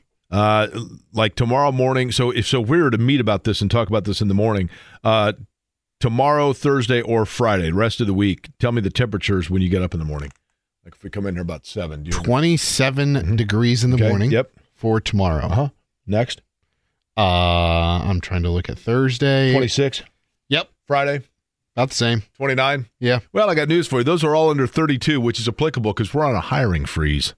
Right, so Brendan, we'll do what we can here, but Jimmy's on vacation. We can't just surrender his seat just yet, right? I'll tell you what. I'll leave you my resume He was and quick you can let me know after the holidays. He was quick to get rid of my position when I was gone for a week. And Nathaniel Finch was in here filling in, and he immediately got hired. So I don't know what it it's is. because Nathaniel shares the same name as Atticus Finch, and you want scruples within your company, right? Hopefully, Jimmy doesn't get brought in for any UK jury duty, huh? I just hope he can get I his wonder how their luggage. jury system works, right? They're going to find out who Jack the Ripper was. He's going on trial. That's exactly right. Just hope he can get his luggage. The They lost his luggage. did they really? Mm-hmm. That is How much Chief stuff was That's a in there? rookie mistake. I don't know. Hopefully he didn't bring his Chiefs The wedding band? Oh, yeah. What's he going to wear on Sundays? It's probably in his luggage. Yeah. All Unless right, he flew out on Sunday, in which point he was wearing his Chiefs band and his wedding band is in his lost luggage. Good call, Jake. Very good call. How about that? Wow. That would be an issue. Okay, Brendan, you had a bird story, is that right? I do have a Christmas bird story for you. So when I was a kid, I wasn't allowed, or my sister and I, we weren't allowed to have a dog yet because my dad's opinion on dogs definitely shifted. So he hated dogs and he liked dogs. There was a key transition. Anyway, we did not have a pet in the King household. So my mom didn't like cats. No offense, Jake. Understood. So the general consensus was we could get a pet, but it could not be a dog or a cat. And we didn't want to go fish route, so we thought maybe about a bird. So we went to the mall, my sister and I, and we asked Santa, who was filling in for the real guy, of course, as always. That's how mall Santas work. We asked, can we do a bird? Can we have a bird? He said, you know what? I'll work on it. So my parents then spoke with Santa. Mm-hmm. They called up to the North Pole and they said, here's what we'll do. Santa told us that we can go get the bird and he'll bring you the cage and the food and everything, right? So I didn't know the second half of this story until later. So we woke up on Christmas morning. There it was, the cage, the food, everything that you need for a parakeet. But there was no bird. So I asked my parents, and they said, oh, Santa actually said he's going to bring it. Just give it a few days. What ended up happening was my parents went to the pet store. Santa went to the pet store. Well, no, because remember they talked with Santa, and they said Santa said you could go get the bird. Okay, gotcha. Right? So my parents went to the pet store, purchased the parakeet. Christmas morning, they went back downstairs, opened the box. Parakeet's no longer with us. Really? Yeah. You mean no longer with us like the parakeet was a perished keet, or like the parakeet was like the bird in Dumb and Dumber. Okay. Where he was no longer with us. So the parakeet didn't fly the coop. The parakeet... No, wait a minute. Your parents wrapped the parakeet in a box and then wondered why... No. So they put the parakeet in like a box with air holes. Right? Okay. Right? But the next morning he was perished. So did you get a replacement parakeet? We did. Okay, good. And we did, and we named him Frosty. And now, just out of curiosity, the initial parakeet. So you were not aware. I was not aware of this until much later. Okay, so Frosty the parakeet lasted how long? Oh, he was a good bird. He stayed many years. What is the life expectancy of a parakeet? You know what? I forgot how old he was when he passed. Did he? Let me ask you this: This is great radio, isn't it? Did you ever, when you had the parakeet, was it annoying? Like we had a bird No. when I was in college. We had several pets of the guys that I lived with, and one of them was a bird, and I felt terrible for it. It never shut up. Yeah. Frosty was a very good bird. He did not chirp at night. Yeah. Well, did you put the thing over his cage? No, didn't have to. He was a great bird. So during the day, though, how loud was he? Oh, yeah, just chirpy. And then... nothing over the top. And how long what's the life expectancy there? 8 to 9 years. He probably lived about 7 years. Really? Yeah. Okay. And then do you take birds to the vet? Never had to bring him to the vet. He just sits in. Did you ever let him out? Oh, yeah. In the garage. So like when you had to, so my sister and I, our responsibility, since he was our pet, we had to clean his cage, right? So we took the cage into the garage and he could we had a small garage, so he was able to fly around, and he knew that he was smart enough where his cage is clean. We put some food there and then he goes back in. So he knew the food was there. He knew the food. Yeah. Okay. Yeah. Fair enough. Anyway, so that's my. So I did not know until later that the first bird had flown down south for the winter. Okay. And a replacement. You know what that parakeet. means? You know what that means? The sad part of this story, Brendan. That means that poor the first one. Yeah. That means that poor bird had been waiting 7 years in that store to have somebody take him home, right? And then your parents came along. They made Christmas the dream a reality. Yeah.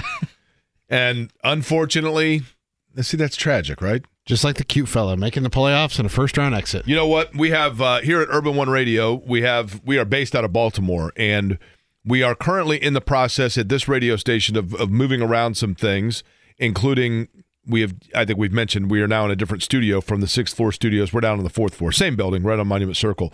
But some of our fun coworkers are here from Baltimore, from the parent company, to help in facilitating some of those changes, making the engineering changes, etc.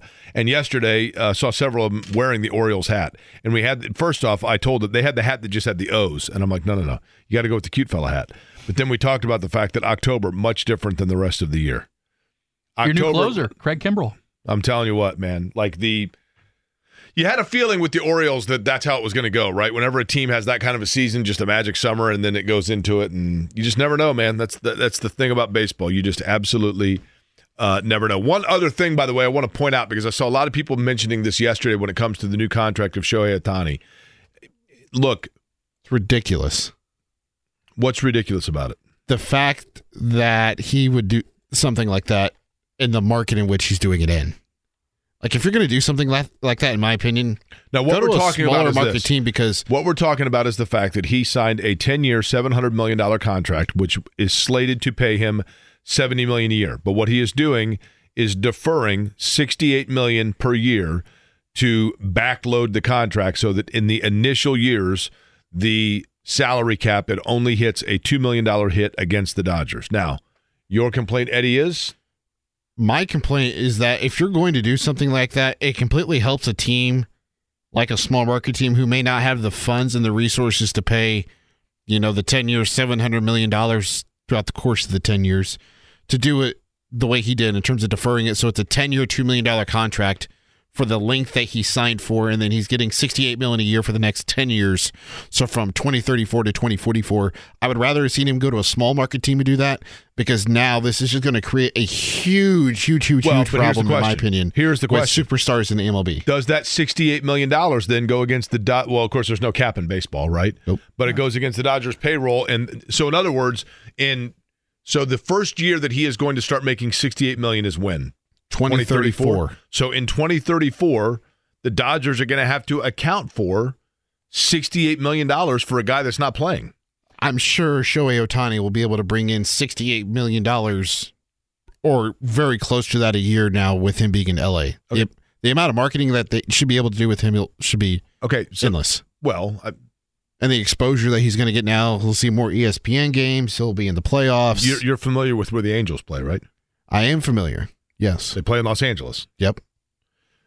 My point is this. If in fact he is able to bring in that kind of money, then it's a free market enterprise. Then good for him, right? Mm-hmm. That's why he's able to do it. That's why they're able to do it. I mean, I get it.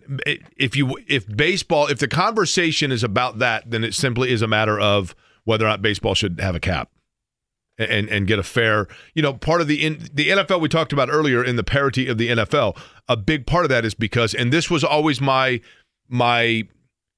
counter, not to get into this necessarily because it becomes a pretty deep in the weeds conversation, but my counter about the Colts, when the Colts were playing in the RCA Dome, and they came out and they were talking about how they wanted a new stadium, which, as we know, is Lucas Oil Stadium.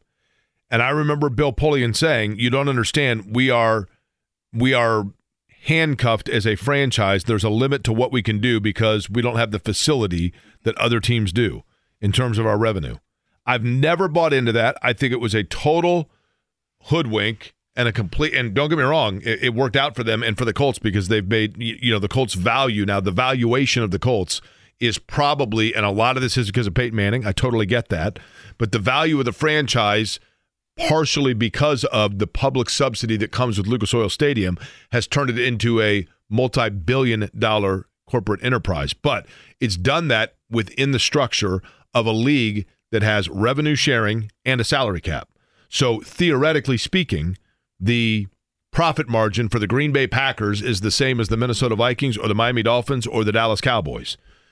Maybe baseball should adopt that same mentality if, in fact, they want to give the Pittsburgh Pirates, the Cincinnati Reds, the Baltimore Orioles the same advantages that are shared by the Los Angeles Dodgers, the LA Angels, the New York Yankees. But along those lines, the World Series champions, Dallas is not a small market, don't get me wrong, but the Dodgers haven't won a World Series since, except for the COVID year, since what, 88? Right? Yeah. The Yankees had an era of dominance for certain. But what about the Mets? The Mets and the Yankees both, between the two of them, how many World Series have they won in the last 20 years? I mean, the Yankees have obviously been a great franchise, and they are the creme de la creme for certain. I mean, 20 years won. But, yeah, exactly, right? So, does Ohtani, the thing to me that is interesting is, and I get it, the Dodgers are a bigger brand than the Angels. I get it. But first off, they're taking a huge risk. I know he's a great player. Risky. I know he's a great player, but he's coming off Tommy John. He's a great hitter. But people that are like, yeah, but that lineup is just stacked. He just got done playing with Mike Trout. There is no greater combo you can come up with in baseball than Shohei Ohtani and Mike Trout as teammates, right? I think there's one. Aaron Judge and Shohei Ohtani, but that's neither here nor there. Well, I'm saying, but in terms of that have been on an existing team. Yeah. Here's the one difference. I know we're short on time. The big difference between the Angels and the Dodgers is LA, their farm system is elite. Anaheim has not been able to develop talent for a decade plus, other than Mike Trout, but that wasn't a whole lot of development needed. The Angels farm system is bare. It's terrible. Remember when they acquired all those guys at the trade deadline this year? And now they're all free agents. They traded their top two prospects to the White Sox for Giolito, and they let him go before the year ended. The Angels are a disaster. The only difference is that the Dodgers farm system is elite with still guys coming up. But that's not why he went there. No, not at all. Not at all. But the lineup, it's going to be good for as long as he's there. Now, I still think, Jake, it's very risky to bring him in and do this. This is a larger scale Bobby Bonilla. That's all it is. I remember Bobby Bonilla Day is going to turn into Shohei Ohtani. I remember when, and this is going back, and this shows you how much things have changed. But when Alex Rodriguez was probably the most coveted free agent since Ohtani was Alex Rodriguez when he was after his first deal with Seattle. And when Alex Rodriguez signed his deal with the Texas Rangers, a 10-year, $252 million contract. Remember it well. And I was in St. Louis covering the Cardinals, and I remember the second that the news broke, I walked into the Cardinals clubhouse. It was in Jupiter, Florida during Cardinals spring training, and I walked right up to Mark McGwire, and I go, who was the biggest star in baseball at that time. It was a year and a half removed from the home run derby. And I go, hey, did you just see this A-Rod contract? And he goes, yeah. And I said, what do you think about 10 years, $252 million for one guy? And he goes, all I can say about it is I never want to hear him or anybody within that organization complain that they can't put players around him. So different scale, but 25 years later, $70 million is kind of the same thing. There are two ways to look at it, and I get it. The way one to look at it would be to say that Shohei Ohtani, it's ridiculous, the Dodgers have scammed the system, etc. The other is to say Shohei Ohtani is a guy that knows that through endorsement money and everything else that he has, he doesn't need from a standpoint, he's probably keeping the same house, right? Doesn't have to go buy a new house. So he is doing what is best for his franchise to help them win. And if he's playing on your team, you champion him for being a great teammate and competitor. If he's playing on another team, you call it greed and exploiting the system. Now, for people that are saying that the biggest issue about it is the fact that he is now dodging taxes in California's incredibly high state tax, not true, because I saw it yesterday, according to a precedent that I believe was determined by a court, I think in Nevada, like 18 or 20 years ago, an income tax, no matter when you no matter when you get the revenue, it goes back to retroactively the area where the revenue was, the service was rendered. Mm-hmm. So he can move in 10 years. He can move to Florida, and he is still going to have to pay a California state income tax, because even though the money is retroactive, it is being paid for being earned during the time that the contract was there. Alex Golden going to talk Pacers with us, and he's going to do so in about 12 minutes. You know one thing? Whether it's audiobooks or all-time greatest hits, long live listening to your favorites. Learn more about Kisqali Ribociclib 200 milligrams at KISQALI.com and talk to your doctor to see if Kisqali is right for you. Thing that I think about with the NBA that I think we often overlook, and I know it's different. I mentioned this once before, but think about this. If you look at, I've mentioned this probably a lot, but it continues, and again, it's on display here. It continues to, as I get older and particularly kind of marvel me. The Pacers played, and Rick Carlisle discussed this morning, and it got really kind of confusing and convoluted in the way he was explaining it. But they beat Boston at the Fieldhouse a week ago, yesterday, right? And so they beat Boston, and then they have to wait to find out whether or not they are playing in Las Vegas against Milwaukee or New York. Okay? So they win. They immediately take off to go to Vegas. They play Milwaukee. Now, if they had lost to Milwaukee, then their next game would have been against. You mean if they lost to Boston? No, when they went to Vegas, what would happen if they? Oh, I'm sorry. So if they would have lost, so Milwaukee didn't play after the semifinal, right? Correct. Okay, so it was. So they went to Vegas. He was explaining it that they basically had to go to New York. They scheduled to go to New York in case, because if they had lost to Boston, they would have gone and played in New York, right? Isn't that right? Yes, they would have played Wednesday in New York. So it would have been a back-to-back for the Knicks. Correct. And then they resumed their regularly scheduled, but as it happens, they have to go out to Vegas. So they fly to Las Vegas. They go to Vegas. Then they go from there straight to Detroit, right? They play Detroit, and then now they turn around and they go to Milwaukee to play there tomorrow night. And then from there, they go down to D.C. and then back up to Minnesota. Look, these aren't like really long flights, but you're playing at like 8 o'clock at night. You get done at game ends at 10:30.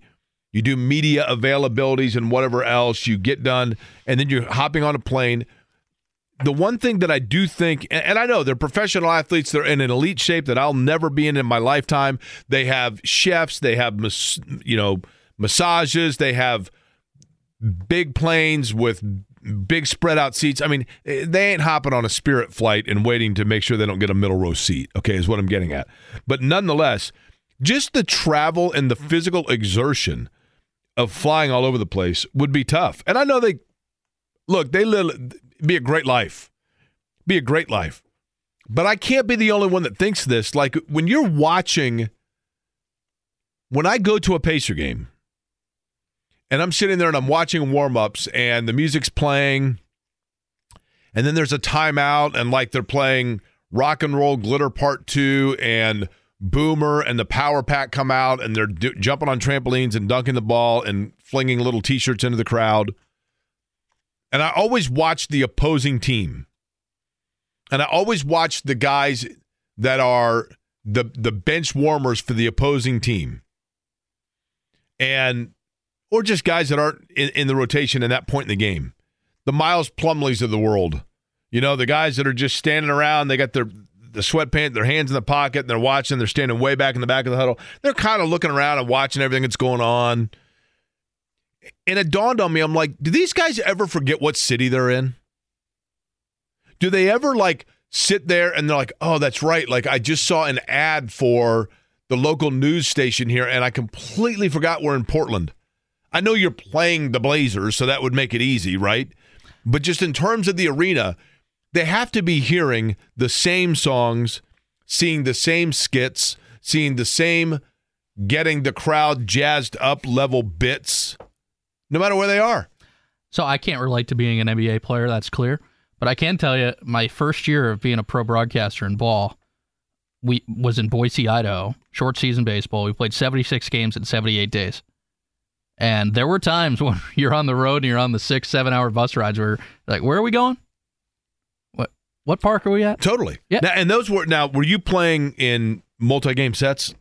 Yeah. So at the time, it wasn't 6-game series yet. It was 3-game series. So you were at least there for a couple of days. So imagine like when you went to Boise and you play a game, and then as soon as the game's over and you get everything done, you're on the bus and boom, now you're on your way to Pocatello, and then after that you're in Reno. And exactly. There have to be times. George Hill told me once that when he was with the Pacers, that on more than one occasion when they would do road trips, he'd go out to get something to eat or whatever and come back, and he'd go to the front desk and say, like, yeah, my card doesn't work. Like, well, what room are you, sir? And he's like, I'm 810. And like, what's the last name? Hill? No, sir, you're in 1140. Oh, that's right. 810 was last night in Boston. You know what I mean? Mm-hmm. Like, that kind of thing has to happen. Definitely. But I wonder, like, over the course of a season, how many different songs, different skits, bits did the team see? Or is it literally... Yeah. Naptown Seth would be a good person to know because he goes to the games on the road with the Pacers.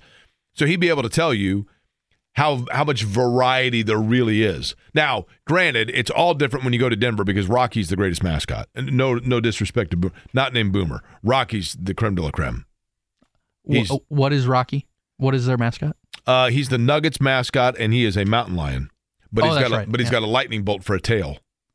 That's right. I always get confused because the Suns mascot is a gorilla. Yeah, that's right. He does a ton of stunts, and he gets paid a boatload of money. You talk about the gorilla? No, Rocky. Oh well, Rocky. It's good. It's because he's awesome.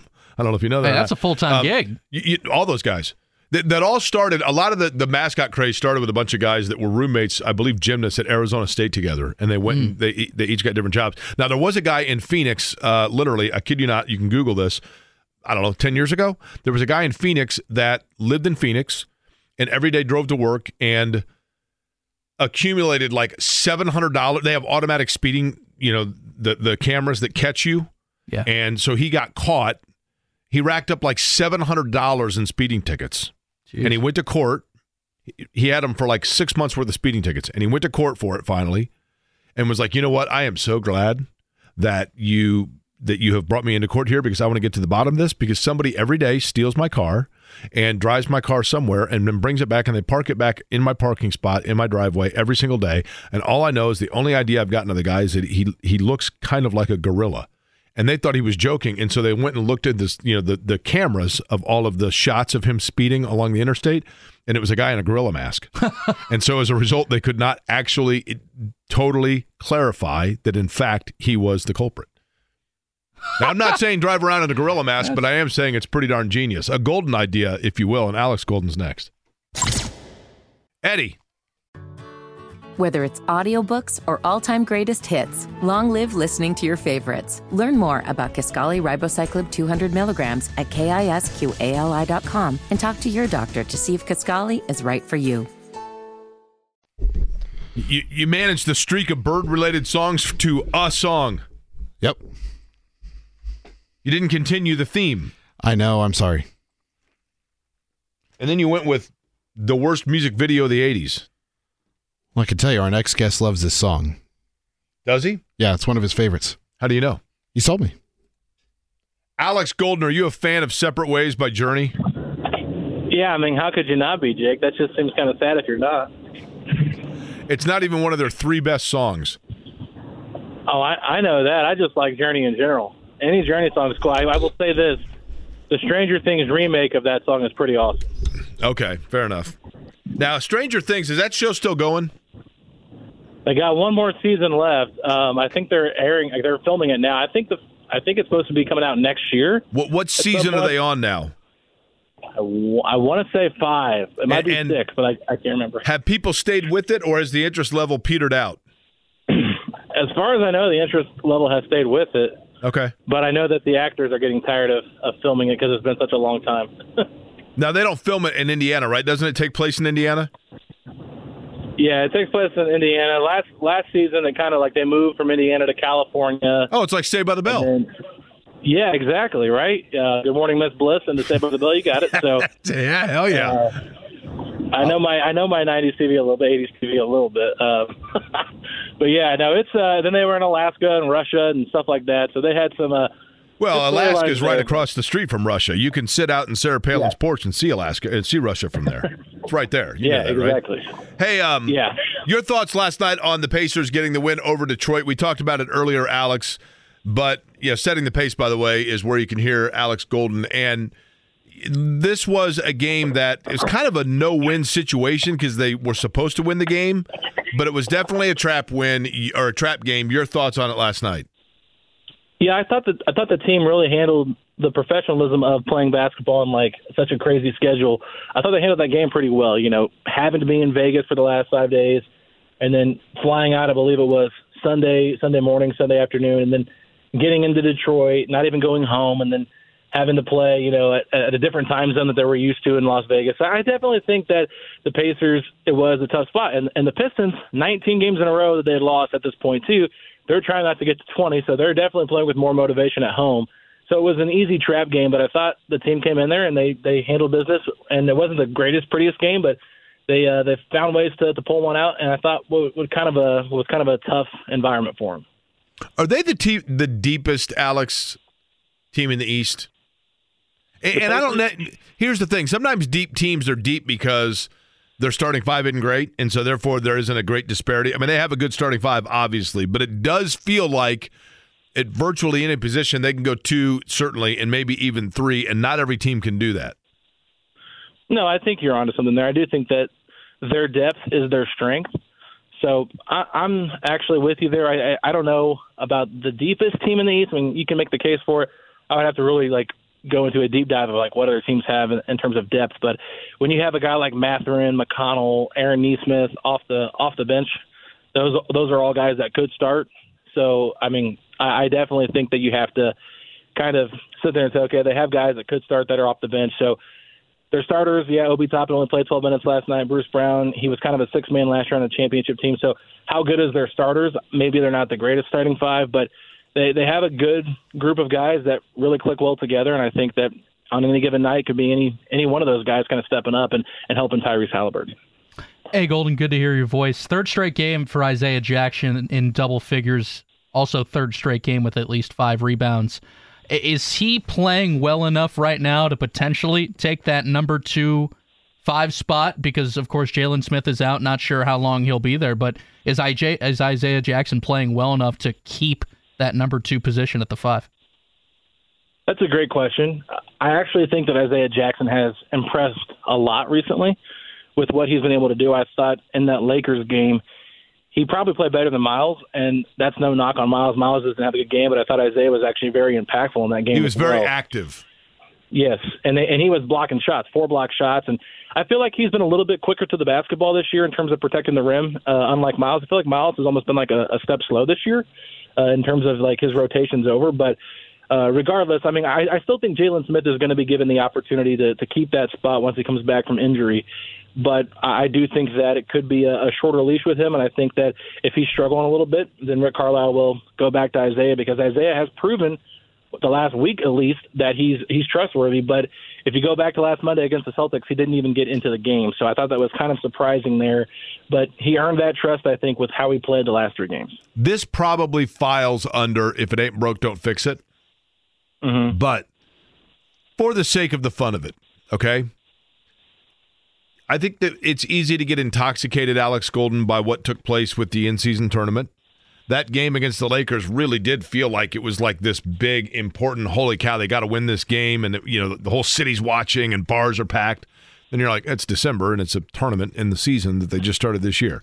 But clearly the Pacers have a competitive roster.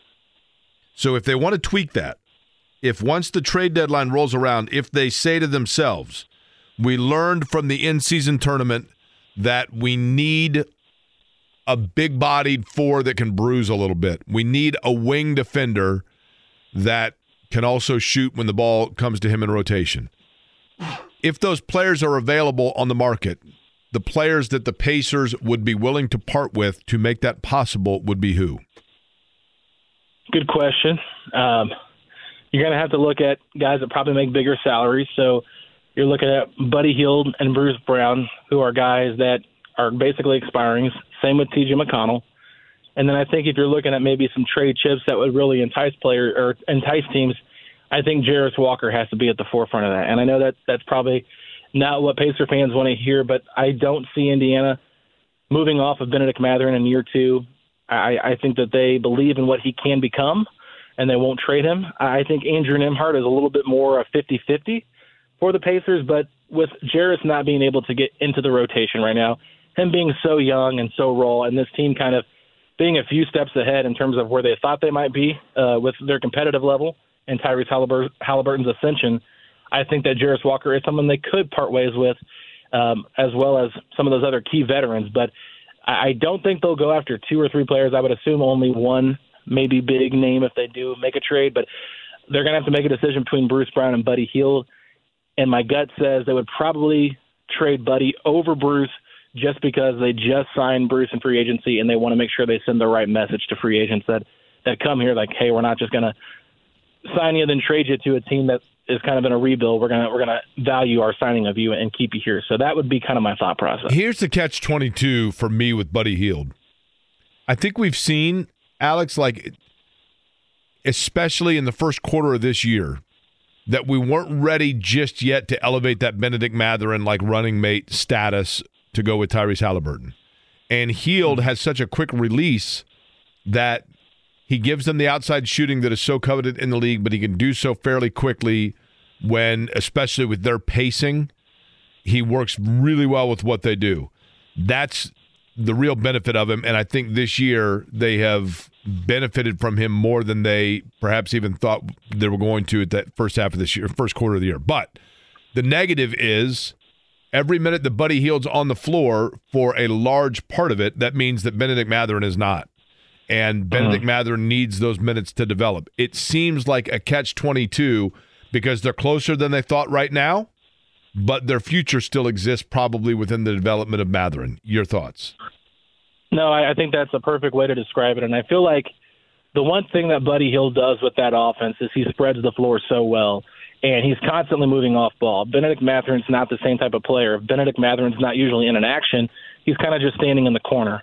And, you know, he doesn't have the same type of off-ball movement that a Buddy Hield does, let alone the threat from shooting from distance. So I understand why Buddy Hield fits into the system, but he's been very inconsistent this year with his shooting numbers. And I know if you ask Rick Carlisle about it, he's going to tell you, you know, he's a pro, he's going to figure it out. And he kind of broke out of his slump last night. I think he went 6 of 9 against the Pistons. But he's been up and down this year, and defensively he's gotten better, I would say, as a team defender. His passing has gotten better. He does make sense fit-wise. And you might even value his fit more than a Bruce Brown. But I just feel like they talked about how Ben Shepherd is very similar to Buddy Hield. And to me, that draft pick of Ben Shepherd was, okay, here's our Buddy Hield replacement in a couple of years. But at least I know with Ben Shepherd that he is an experienced college player, that it hopefully doesn't take him 2 or 3 years to really kind of get acclimated with the pace of the NBA. So I understand all the reasons why you wouldn't do it, especially the whole he's best friends with Tyrese Halliburton type thing. You have to consider that. But at the end of the day, if they can make a move that makes them better and it allows that space for Mathurin to maybe grow a little bit more, then I'm fine with trading Buddy Hield, even though I do value what he brings to the table. You know, the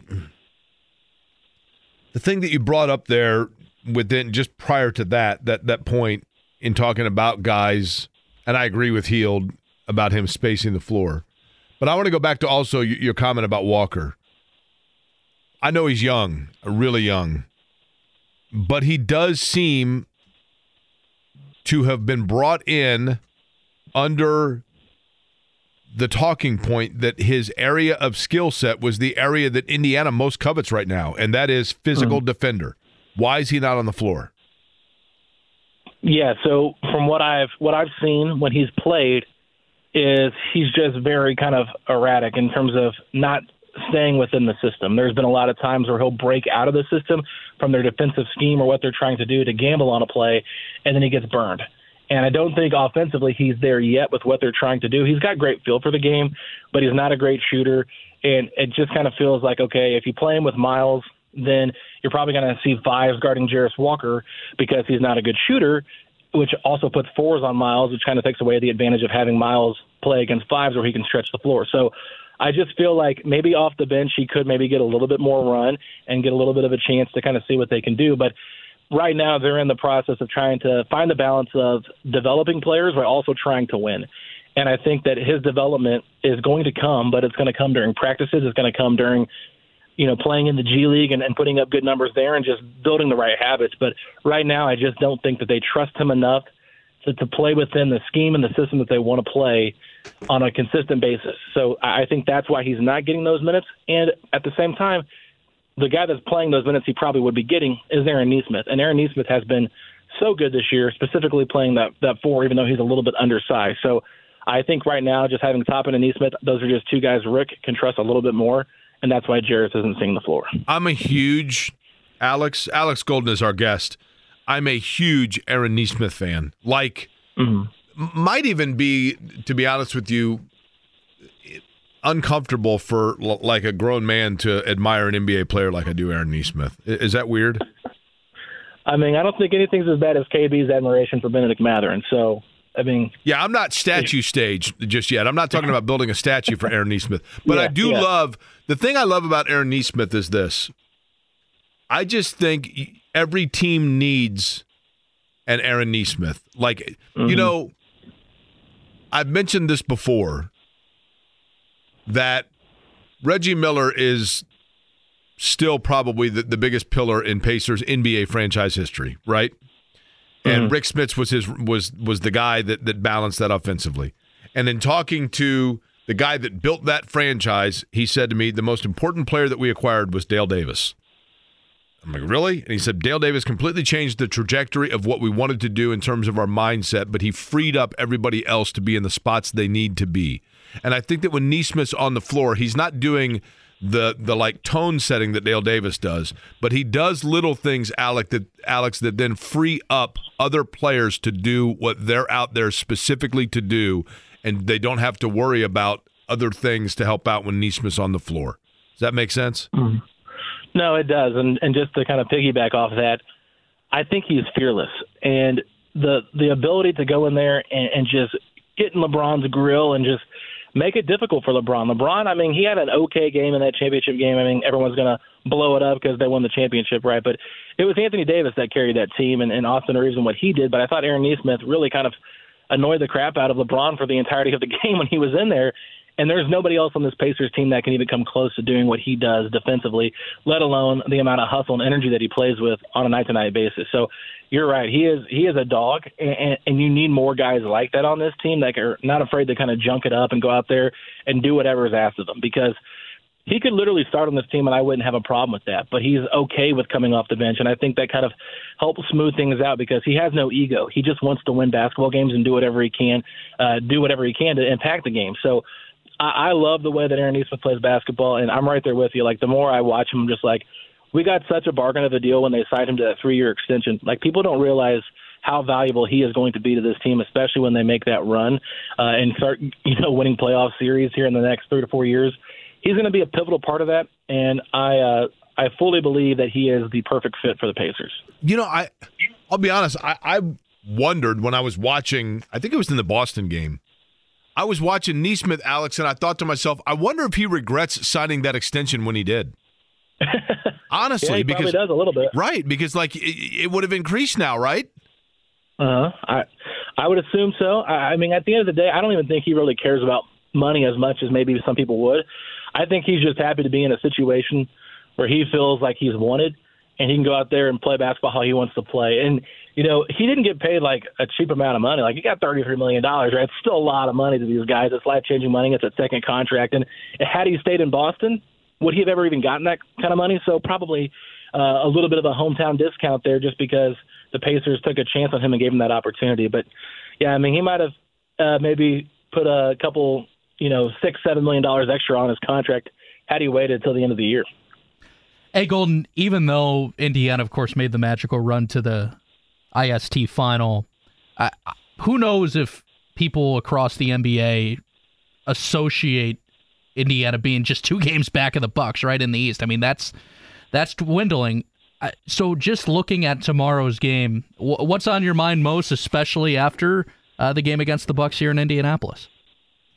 Yeah, I mean, that's, the Bucks, the Pacers have beat them twice now this year. And I think there's two things the Bucks can do to kind of eliminate Indiana from really getting off and winning this game. Number one, they just give the ball to Giannis like they did the first time they played the Pacers when Giannis had 54 points. I feel like Giannis could have had the same type of game that Anthony Davis had against the Pacers had they fed him more, but their offense was kind of going through Dame and doing different things like that. I also think Damian Lillard's going to be a little bit fired up for this one after Tyrese Halliburton did the "it's my time now" kind of gave a little love to Damian Lillard by doing his signature sign of tapping the wrist.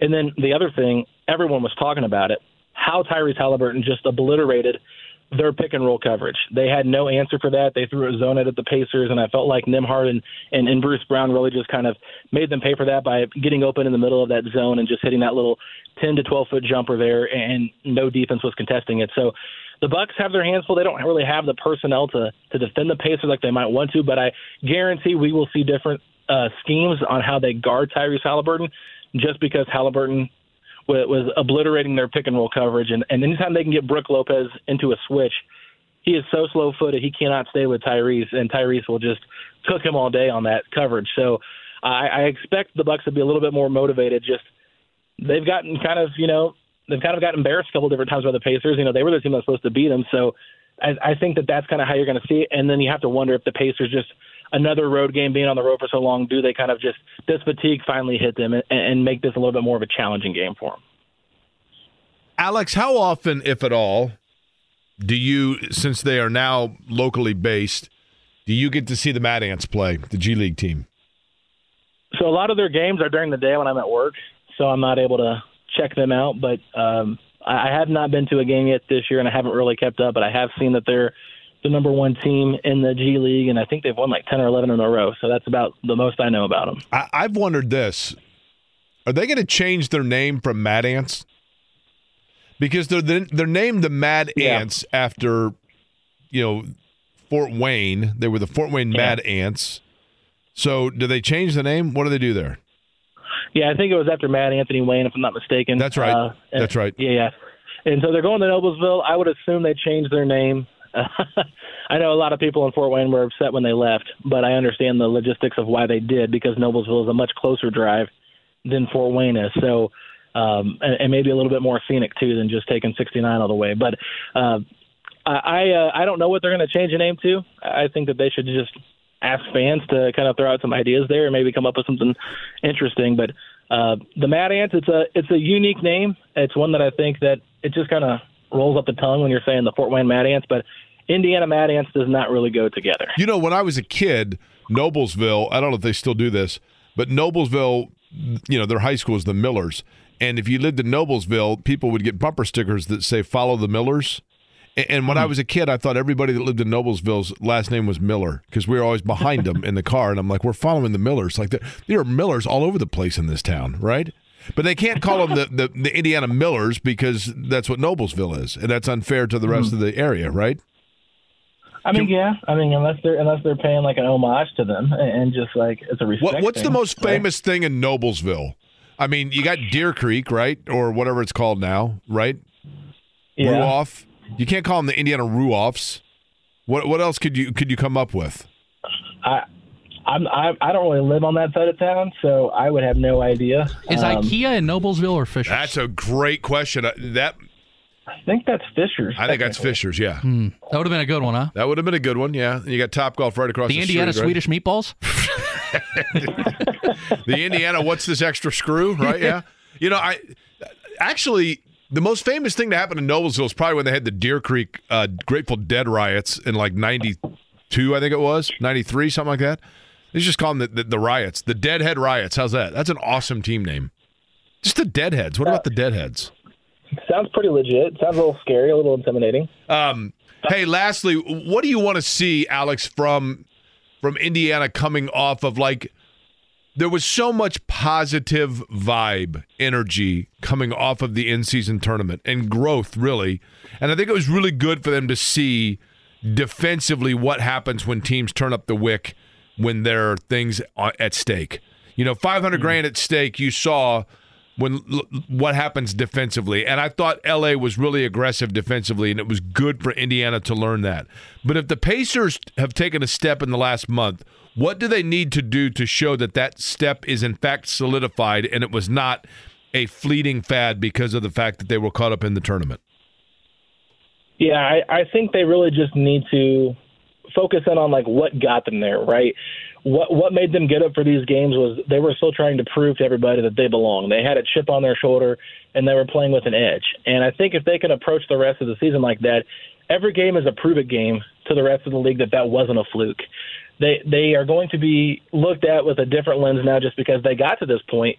But if they are to stumble again and go on a big losing streak and really fail to compete with some of the upper echelon teams of the NBA, people are going to say, okay, that was just a silly little run they had back in December. They're not a serious team. But I think if they want to take that next step, they just need to continue, honing in on the fact that, okay, we proved to the world that we belonged here. Let's continue proving to the world that, we're not satisfied with where we're at now. And I think Miles Turner had a great quote when asked about being, highlighted on First Take, saying that's cute and all, but we want bigger things to happen with this team. We want more national recognition for the way we play, and that's what's going to get us on national TV. So I think that's the main thing for me is just learning how to, okay, it's a different field. You're not getting up for these games because they don't count as much, but it still counts towards your 82-game regular season schedule. And you have this opportunity to kind of prove to everybody that you belong. So that for me is what I'm most hopeful to see is just can they keep up now that they've got this semi-target on their back a little bit more than they had before? Can they play at that high level? And also, can they just beat the teams that they're supposed to beat? We've seen that happen too many times this year where they lose to teams that they should have beaten, like a Charlotte, like a Chicago, like a Portland. They can't let those games slip away from them. They have to take care of business against the teams that are lesser than them and that aren't on their same level because that's what's going to separate them from being a playoff team versus a play-in team. Alex, I have not yet seen, and I don't know if you have, television numbers for the championship game on Saturday night because I'm curious. It's been a long time, guys, and I know, I remember during some of the great playoff runs the Pacers had where the phrase around town was simply, what are you doing for the game? And everyone knew what you were talking about. And that's what it was like Saturday night. I mean, it was like, what are you doing for the game? What are you going to watch the game? And I'm curious if that was true outside of the Indianapolis market. Eddie, do you have the ratings you said? Yes, per Clutch Sports, it averaged 4.58 million viewers on ABC and ESPN2. That is the most watched non-Christmas NBA game during the regular season in 6 years. So there, Alex, mission accomplished, right? Because wasn't the goal here to let the goal was to let the guy on his couch in Council Bluffs, Iowa, or in Galveston, Texas, know that the NBA does play before Christmas, right? Yeah, and I think it did. The in-season tournament did its job, right? I had people asking me left and right that I work with. They know I do a podcast. I know I talk about the Pacers, but they don't really say much to me throughout the season. But as soon as they started making the tournament and they were like, man, the Pacers are in Vegas, that's really cool. What's going on? I started getting all these questions to me, what's happening? And I do think that it did spark the interest of people for the month of December. And that's exactly what you want to see from the NBA. And let's be honest, LeBron being in there, the Lakers being in there for the championship, that did probably help increase the numbers because it's a huge market. But at the same time, I think that getting that established with LeBron in there and letting people know what it's about and how, that game was pretty competitive for the most part. I mean, the Pacers hung in there for the majority of the game, even though they never really had a lead really in that game. I think that people are going to be more excited about it moving forward. And then the way LeBron and Anthony Davis kind of celebrated afterwards, they're hanging the banner, they're popping champagne. I think that kind of sets the precedent for what to expect moving forward for other teams. So I definitely think that it did what it was supposed to do, and I really enjoyed it. I think they did a great job of making basketball interesting in November and December. It actually, for me, was a reminder of the Pelicans are able to play well when Zion's there. Honestly, and I don't even mean that flippantly, just because that's a franchise you don't hear as much about, right? And you've got to, it's got to remind you that probably is the mentality about Indiana by a lot of Western Conference markets that may not pay attention throughout the course of certainly the regular season when it comes to the Eastern Conference. Again, Alex Golden at Alex Golden NBA on X, Twitter, whatever you want to call it. Alex, appreciate the time. Absolutely, guys. Thank you so much. Thanks, Appreciate it. You know, Eddie, people have been writing in all over the place about this white-winged dove, and somebody made a good point to me. They said, wouldn't a one-winged dove just fly in a circle? Now, would a one-winged dove fly in a circle, or would it just not be able to fly? It would be like... Depends on how strong that wing is. It depends on which, and it probably depends on which side of the wing, which side the wing is, right? You and your little hands. Can he pick it if he was a dove, right? But is it his dominant wing? Right. Like what would it? See, I'm telling you, I can't. He's a southpaw. I'm not the only one. I'm not the only one with the Stevie Nicks song that thought it was the one-winged dove. It doesn't sound like white-winged dove, does it? I've personally never heard of one wing. I've always heard white-winged, but actually, audio quality is now that we're down on the same floor as the WIBC kids, they out. prefer to it as the right-winged dove. Actually, is what I understand, right? Okay. But I'm telling you, it's white-winged dove, right? Yes. Okay, I want to make sure I'm getting it clear. You know, we were talking earlier. Whether it's audiobooks or all-time greatest hits, long live listening to your favorites. Learn more about Kisqali Ribociclib 200 milligrams at KISQALI.com and talk to your doctor to see if Kisqali is right for you. About just injuries in the National Football League, Brennan. And there's a guy that is out for the year that, and it's almost fitting the franchise that he plays for. And let me explain. There are certain players that you know are great players. And almost their reputation like precedes them in the fact that you go into a game and you're like, this team's going to have a chance to win because this guy is on the roster as the quarterback. And he has capability of being dynamic. And then you look at the record of the team and you're like, what is it that's missing? Because he's throwing for a lot of yards and touchdowns and he makes plays and he's got all the size and all the tools and all the skills, but yet they seem to continuously fall short of where you think they're going to be. And the guy that there are a number of players over the course of the National Football League that applies to. A guy that was an absolutely tremendous talent that was part of a dynamic offense that threw for a ton of yards and scored a ton of points was Dan Fouts and Eric Coryell and the guys that he was throwing it around to. I mean, Charlie Joyner and, obviously Kellen Winslow, and I think he had Wes Chandler for a few years. John Jefferson was a great player. But yet in Fouts, they certainly had good success, did the Chargers, but they never got. They had a great disco song, by the way, San Diego Chargers disco song. We could deviate from the Bird songs, Eddie, if you can find the San Diego Chargers disco song, because it is, I mean, you want to talk about just flat out awesome songs. That was their touchdown song? You didn't even acknowledge the fact that I played When Doves Cry by Prince. Song. Well, so I wasn't playing a Bird song next anyway. No, you have to now, but you got to play the San Diego Chargers song. But the Chargers are that franchise that, like, they're always right. You feel like they're better than they are. Then you look at it and you go, and Justin Herbert seems to kind of fit that mold because he's got a super strong arm. He's athletic. He extends plays. He's dynamic. He throws for great numbers. Maybe it's because they're no longer the San Diego Chargers and they can't play the awesome song. Maybe that's it, right? Why they're not there. But he is now, we now know, in the Chargers were fading pretty quickly anyway, but earlier news today about Justin Herbert, right? Yeah, out for the season. And like you said, I mean, their hopes had dwindled all the way down, even though they're a confusing team. I mean, Eckler was out for a while, obviously, to begin the year. They've just never had any juice. I mean, Staley, they've been calling for him to be fired for what feels like forever now. And it seems like that's inevitable by now, right, with Staley? Yeah. I mean, it's hard enough because the Chargers now, I mean, the Chargers were always kind of, I hate to say it, a second-rate franchise in Southern California. When they were in San Diego, they were obviously massively popular in San Diego, but they were still always kind of a second fiddle to the L.A. market. Even when the Rams had gone, when L.A. didn't have a team, people in L.A., I think, it was still thought of as, but the conversation about L.A. and the NFL was constantly, what team's going to move there? You know what I mean? And so as a result of that, they were always kind of a backseat. Now they go to LA itself, and you still forget they're the LA Chargers, right? Absolutely. Because you think of them, of course, as this. I mean, now you want to talk about just kick-ass music. Here we go right here. I mean, how can you not love this, right? You got like 20 seconds of walk-up, so you can talk for a little bit. This was their touchdown song? No, this is just their theme song, fight song. This is when everybody was trying to cash in on the disco craze, right?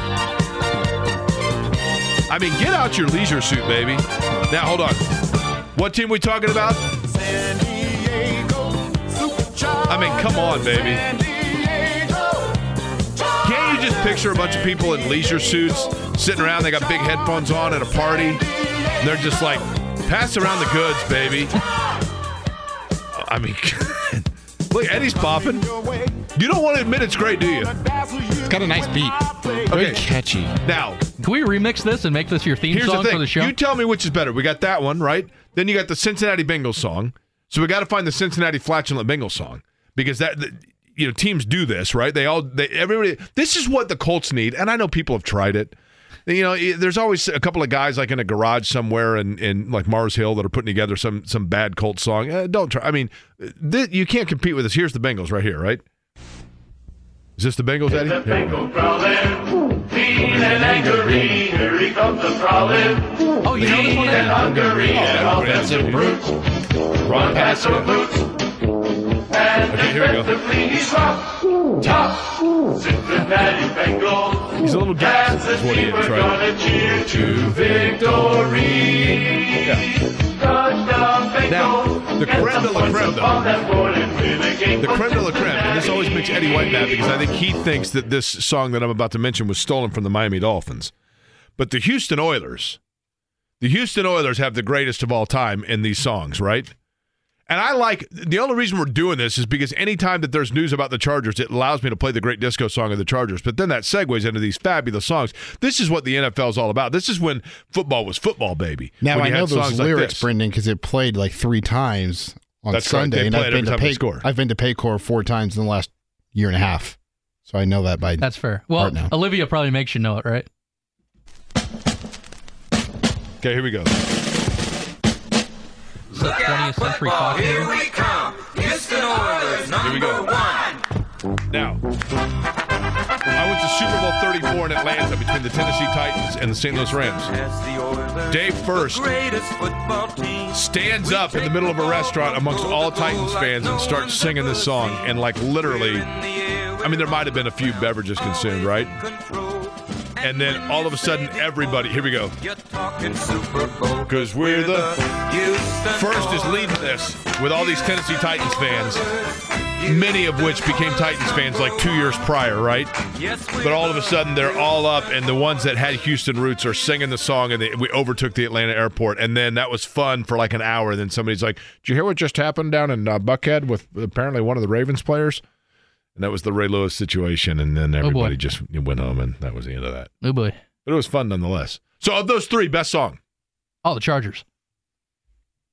Now, we're not going to play Ked Woodley in the Carolina Panthers song from a few years ago. Do we have to play Miami now?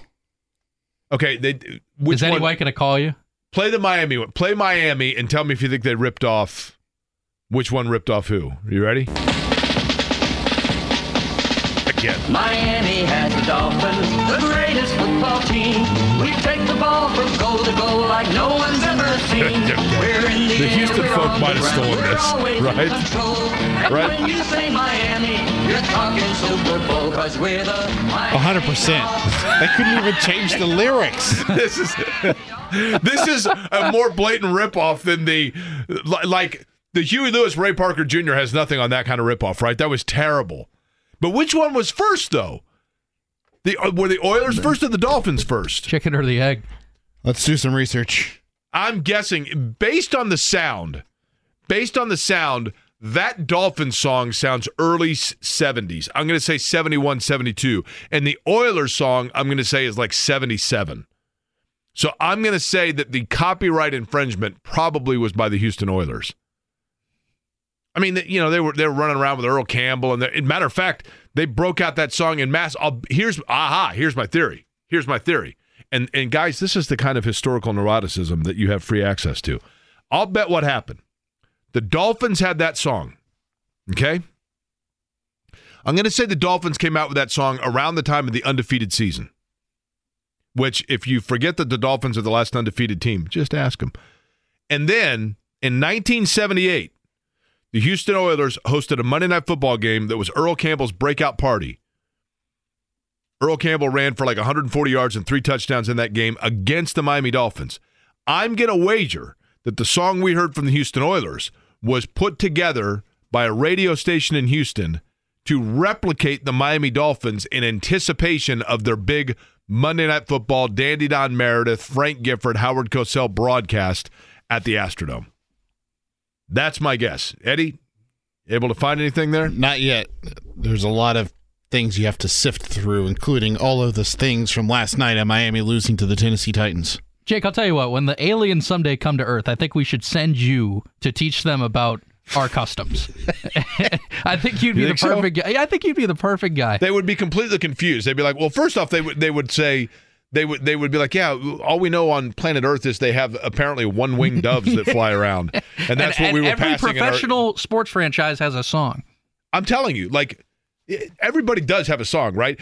And this is the problem. This is the problem with – problem is the wrong word. I appreciate the enthusiasm. But all of these people – like, I wish I had $1 when I worked at Channel 6 for everybody that sent me a song about the Colts that they produced. All right, what did you say for the Dolphins? When do you think it was released? I'm going to say 71 or 72 for the Dolphins. I wish I had a ding because you are correct. Really? 1972 is when that one was released. Okay, now, the Oilers song I'm going to predict, I believe it was the 78 season, so it may have been like October of 77 when they hosted the Monday night game. But I'll bet you that song was done to kind of poke fun at Miami, and because Earl Campbell had such a breakout night on that game on Monday Night Football, they used that song, and so therefore it became bigger than the Dolphins song. That's my prediction. Okay, I'm trying to find out when the Oilers released theirs now, because now I'm getting a history lesson on just the Houston Oilers in general. Well, now what lesson would there be? Oh, you know, when they were founded, and there's this Love You Blue song by the Houston. Love You Blue. That, again, same thing, right? 1975 in the regard for that one. Yeah, the Love You Blue is also a great song. Okay, wait, Love You Blue is the same thing, isn't it? Now that I think about it? I've got no idea. Okay, well, these are the kind of things we probably should have had a meeting before the show, right? But anyway, so Justin Herbert out for the year. That basically, I'm allowing Eddie to continue to look for the Houston Oilers information. But the Justin Herbert news is not huge, except for it does have some implication, possibly, because that's the final blow. That's another team that you can eliminate out. But the record alone pretty much eliminated the Chargers out of the AFC wildcard contention, right? Absolutely. But they have games remaining against the teams the Colts are fighting with, right? Oh, they can play some major spoiler. I was going to say, what'd you say that was? Love Me Blue? Love You Blue. Yeah. Oh, I was going to say, did that have any relation to Jackie Moon's Love Me Sexy? Love You Blue, that was minor league basketball, was it not? Yeah. So We're the Houston Oilers was released in 1978. Does it say when? Does not say the exact time. It just says 1978. Congratulations, Jake Query. You get an unlimited selection from Scotty Johnston's trash bin. On November 20th, 1978, the Oilers took on the Miami Dolphins on Monday Night Football. In order to boost team spirit, the Oilers gave each person in the stands a blue and white pom-pom for over $50,000 to wave while playing the song. Of course, this is the one time where we need Eddie White to text us, and he's probably not listening. No, Eddie's always listening. It's like the Emperor. We mentioned earlier some of the teams that the Colts are going to have to slug out with for a playoff spot, assuming that they're going to be in the wild card and not the division. Although Jacksonville is backpedaling a little bit. The problem with Jacksonville is the fact, Brendan, that they own the tiebreaker because they swept the Colts. And so as a result of that, it's going to be tough because with 4 to go, you're basically 2 games back, right? And let's look at Jacksonville's remaining schedule, because if you look, the Colts' schedule is pretty favorable. The Jaguars' remaining schedule: Baltimore, So now all of a sudden you're tied, but not really because so you still got another game to make up. Jacksonville after that, at Tampa, Carolina, and at Tennessee. Wow. It's going to be tough for them to get 2 losses out of those 4, right? Yeah, unless Levis pulls a Houston Texans from last year, Tell you what, Levis, how about Levis last night? He could play. He played well, right? And he had Levis last night extended plays. I thought he showed some moxie for sure. He had a leadership about him. What Levis is doing right now is what was not done before him.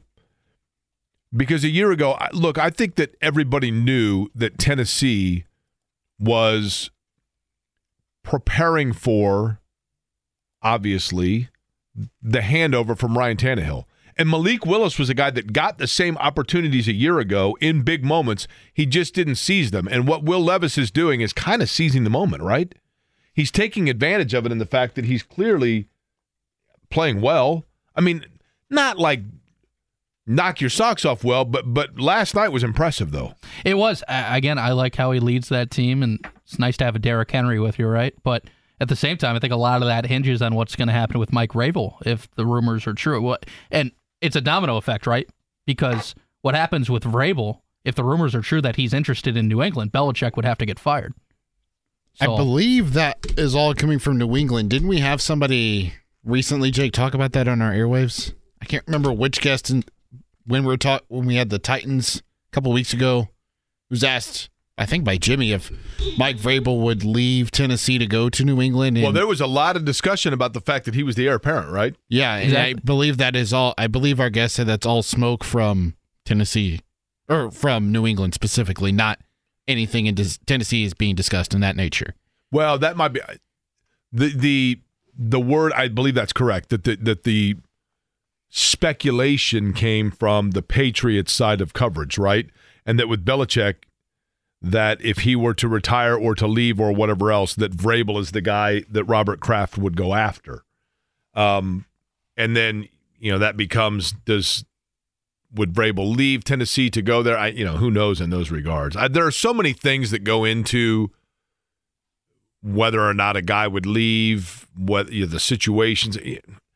I mean, everything down, guys, to do they have kids in school? Do they have, where's the wife's family from? Where's the guy from? Where's the, what's the background of where the guy is from? There are a million factors that go into it, right? Money is, at some point, and I know it sounds crazy, but at some point, you have enough money that, is there really, that's almost embarrassing to say, is there a huge issue difference between $6 to $8 million a year if you've already netted 40 in the bank? I mean, I guess there is when you start talking about generational wealth and making sure that you have money to pass along and those kinds of things. It all has to come into play. But I think that sometimes we get caught up in, every person would want to go to this franchise, or who wouldn't want to live in that market. Well, there's a lot that goes into that, right? I mean, Brendan, you're an aspiring baseball broadcaster, right? And if you were the voice of give me a major league team off the top of your head. Tampa Bay Rays. Tampa Bay Rays. You move down to Tampa, and while you're there, end up getting married, and you marry a girl from St. Pete, and you have children, and they're in the 7th and 9th grade, and then all of a sudden, the White Sox come calling. I'm not saying you wouldn't take it because home is home, but you would probably have to think about it and have the discussion a lot longer than you would if that situation came up right now. 100%. You know what I mean? There's just a ton that goes into it. J&V has walked in. I'm here. I spilled coffee in my crotch right before I walked in here. That's like the third time you've done that. Yeah. I didn't know. At first, I thought maybe I peed my pants because it was warm, too. I didn't know. But I think I spilled coffee on my crotch. You didn't feel it when it first No, I was sitting there talking to those guys out there. I was kind of sitting in the pseudo bullpen out there, and all of a sudden I felt this warm feeling on my lower genitalia. And okay. Yeah. It was either one. You still got half a cup left, though. Yeah, I do. Yeah, it wasn't a lot. Do you make the coffee here? Do we have a coffee maker? I normally do, but they had some out there. So I like mine leaded. You know what I mean? I I don't go to Starbucks or any of these places. I go and get mine at the gas station, where I know that they took about 2 seconds to make it. And the best gas station coffee is where? I hear McDonald's has great coffee. My mom loves that. I would say Casey's General Store normally, but the one I go to on Madison, they need to get with the program here and get some more supplies. So that's not been favorable. Do you get pizza while you're there? Sometimes Blake does. We stop every morning. We stop either there or Speedway every morning. Mm-hmm. And, I have enough Speedy Reward points for Saudi Arabia. Yeah, well, we could put ours together and probably buy a Speedway. Seriously. How many do you have? Or How many do you have? Let's see what I have right now. What do you have? I don't even know. I just have a card I hand to him, and I don't even know what it is. But it's substantial. I know that. I've never cashed them in. Because I keep thinking to myself, I'm like with Speedy Reward points what Chris Ballard is with salary cap. I'm I'm going to need that someday. I'm going to need it someday, right? I think I get a free one like every week. That's how often I'm in there. I like it. Here's the thing I like is when they go, do you have if I don't have my card on me, and the guy scans his, like the clerk like scans one, act like he's doing you a favor. I'm like, that guy's probably sitting on like 900,000 points, right? Yeah. Yeah, the only reason I know is because they tell me. They go, wow, you got a lot of points and everything here. See, you keep track of your Walton's clock up here? It's like that's how the Waltons told time back in 1930. So for people that don't know, in this new studio, we have a clock on the wall that's like, it's like the clock you had in school, right? Yeah. The problem is from where I sit, we have one large spotlight. Yeah. And for me to look at the clock, I have to turn my head in the direction of the spotlight, and it completely blinds me, and I can't see anything. So, like, I can't see you right now at all. Really? No, you're just a figure. Well, that's good, too, because you guys were talking earlier. I couldn't hear anything you guys said. Well, it's good because he's got coffee on his shorts, too. I'm deaf, and I got a crotch full of hot coffee. Now, you said that you drink your coffee leaded, but that looks like it's got cream and sugar in it. Oh, there might be a little bit in there right now. Normally I do. So, yeah, there's some kind of... Do you go with, like, the flavoring? Hazelnut? I can, that kind of thing? yeah. I like, I don't know what, the peppermint flavor. Sometimes what I'll do is I'll get black coffee and drop, like, a peppermint down in there. You know who, lastly, and J&V is going to be up next. We'll preview what you got coming up here in just a second. I just thought of this. I just had a moment of clarity that came to me. People tell you all the time that you look like the fella from, what's the band, Rascal Flatts? Yeah, they also tell me I look like the fat guy in Teen Wolf. You have the hair of that guy, right? But you're not, he's fat, you're not. They all say I look like the fat guy in Teen Wolf. But one of these, as you turn sideways, one just hit me. You kind of look like Michael Rappaport. Really? Cool. This is a true story, and I really embraced it. I remember back when I was in high school, people told me I looked like Emilio Estevez. Really? They called me Estevez. I go, that's cool right there. Yeah. I'll take Emilio Estevez. I'd much rather have that than the fat guy from Teen Wolf. He also played John Wayne Gacy in the film too. He also played, as you and I have talked about. He also played the guy that got in the fight over the Francis, the babka in Seinfeld, and Francis. Yes, he played great character actor, right? Yes. What do you got upcoming on the program, John? I think Miles Turner. Eddie told me Miles Turner. I had no idea he's going to call in at 3:15. I think Greg Rakestraw is going to be here. Blah blah blah blah. What else? Brad Spielberger, and then Daenerys going to be big numbers, by the way, on Saturday night. Big television ratings numbers. Right? Yeah, we were just talking about that. So good for that. So Miles Turner is on, and then yes, you caught heat over him the other day, right? Yeah, every time he has a bad game. But so you never, Saturday when he didn't play well, then everybody started talking about he just left and went to the locker room. But what about when he was like not single-handedly, but a huge part of what they because they're wussies. You don't hear from him then, but you don't hear from him when he plays well. You only hear from him when he plays. It's bad. never people on the X Twitter that use their actual names or photo, is it? No, I call them out if they do, so I wouldn't if I were them. So I say, you know what? And I'm cool with, like, I'll be critical, and I was critical yesterday, but I'm also fair. I think we sit here, we need to be fair and impartial about this, and I'm really fair about it. Normally, the critique that comes in regarding Miles, he's much different than anybody else. It is always his fault. It's never anybody else's if they have a bad game. It's always his fault. So, I have been a defender for a number of years. That's one of the reasons. Do you think you get criticism from the same person's burner accounts that gets me? Probably. You think that's right? Or just Nimrods in general. Probably. Certain things kind of give it away. All right, so Miles Turner on today, right? In about 20 minutes? 3:15, All right, about 20 minutes, Miles Turner with John. He's up next. We'll be back with you at noon tomorrow.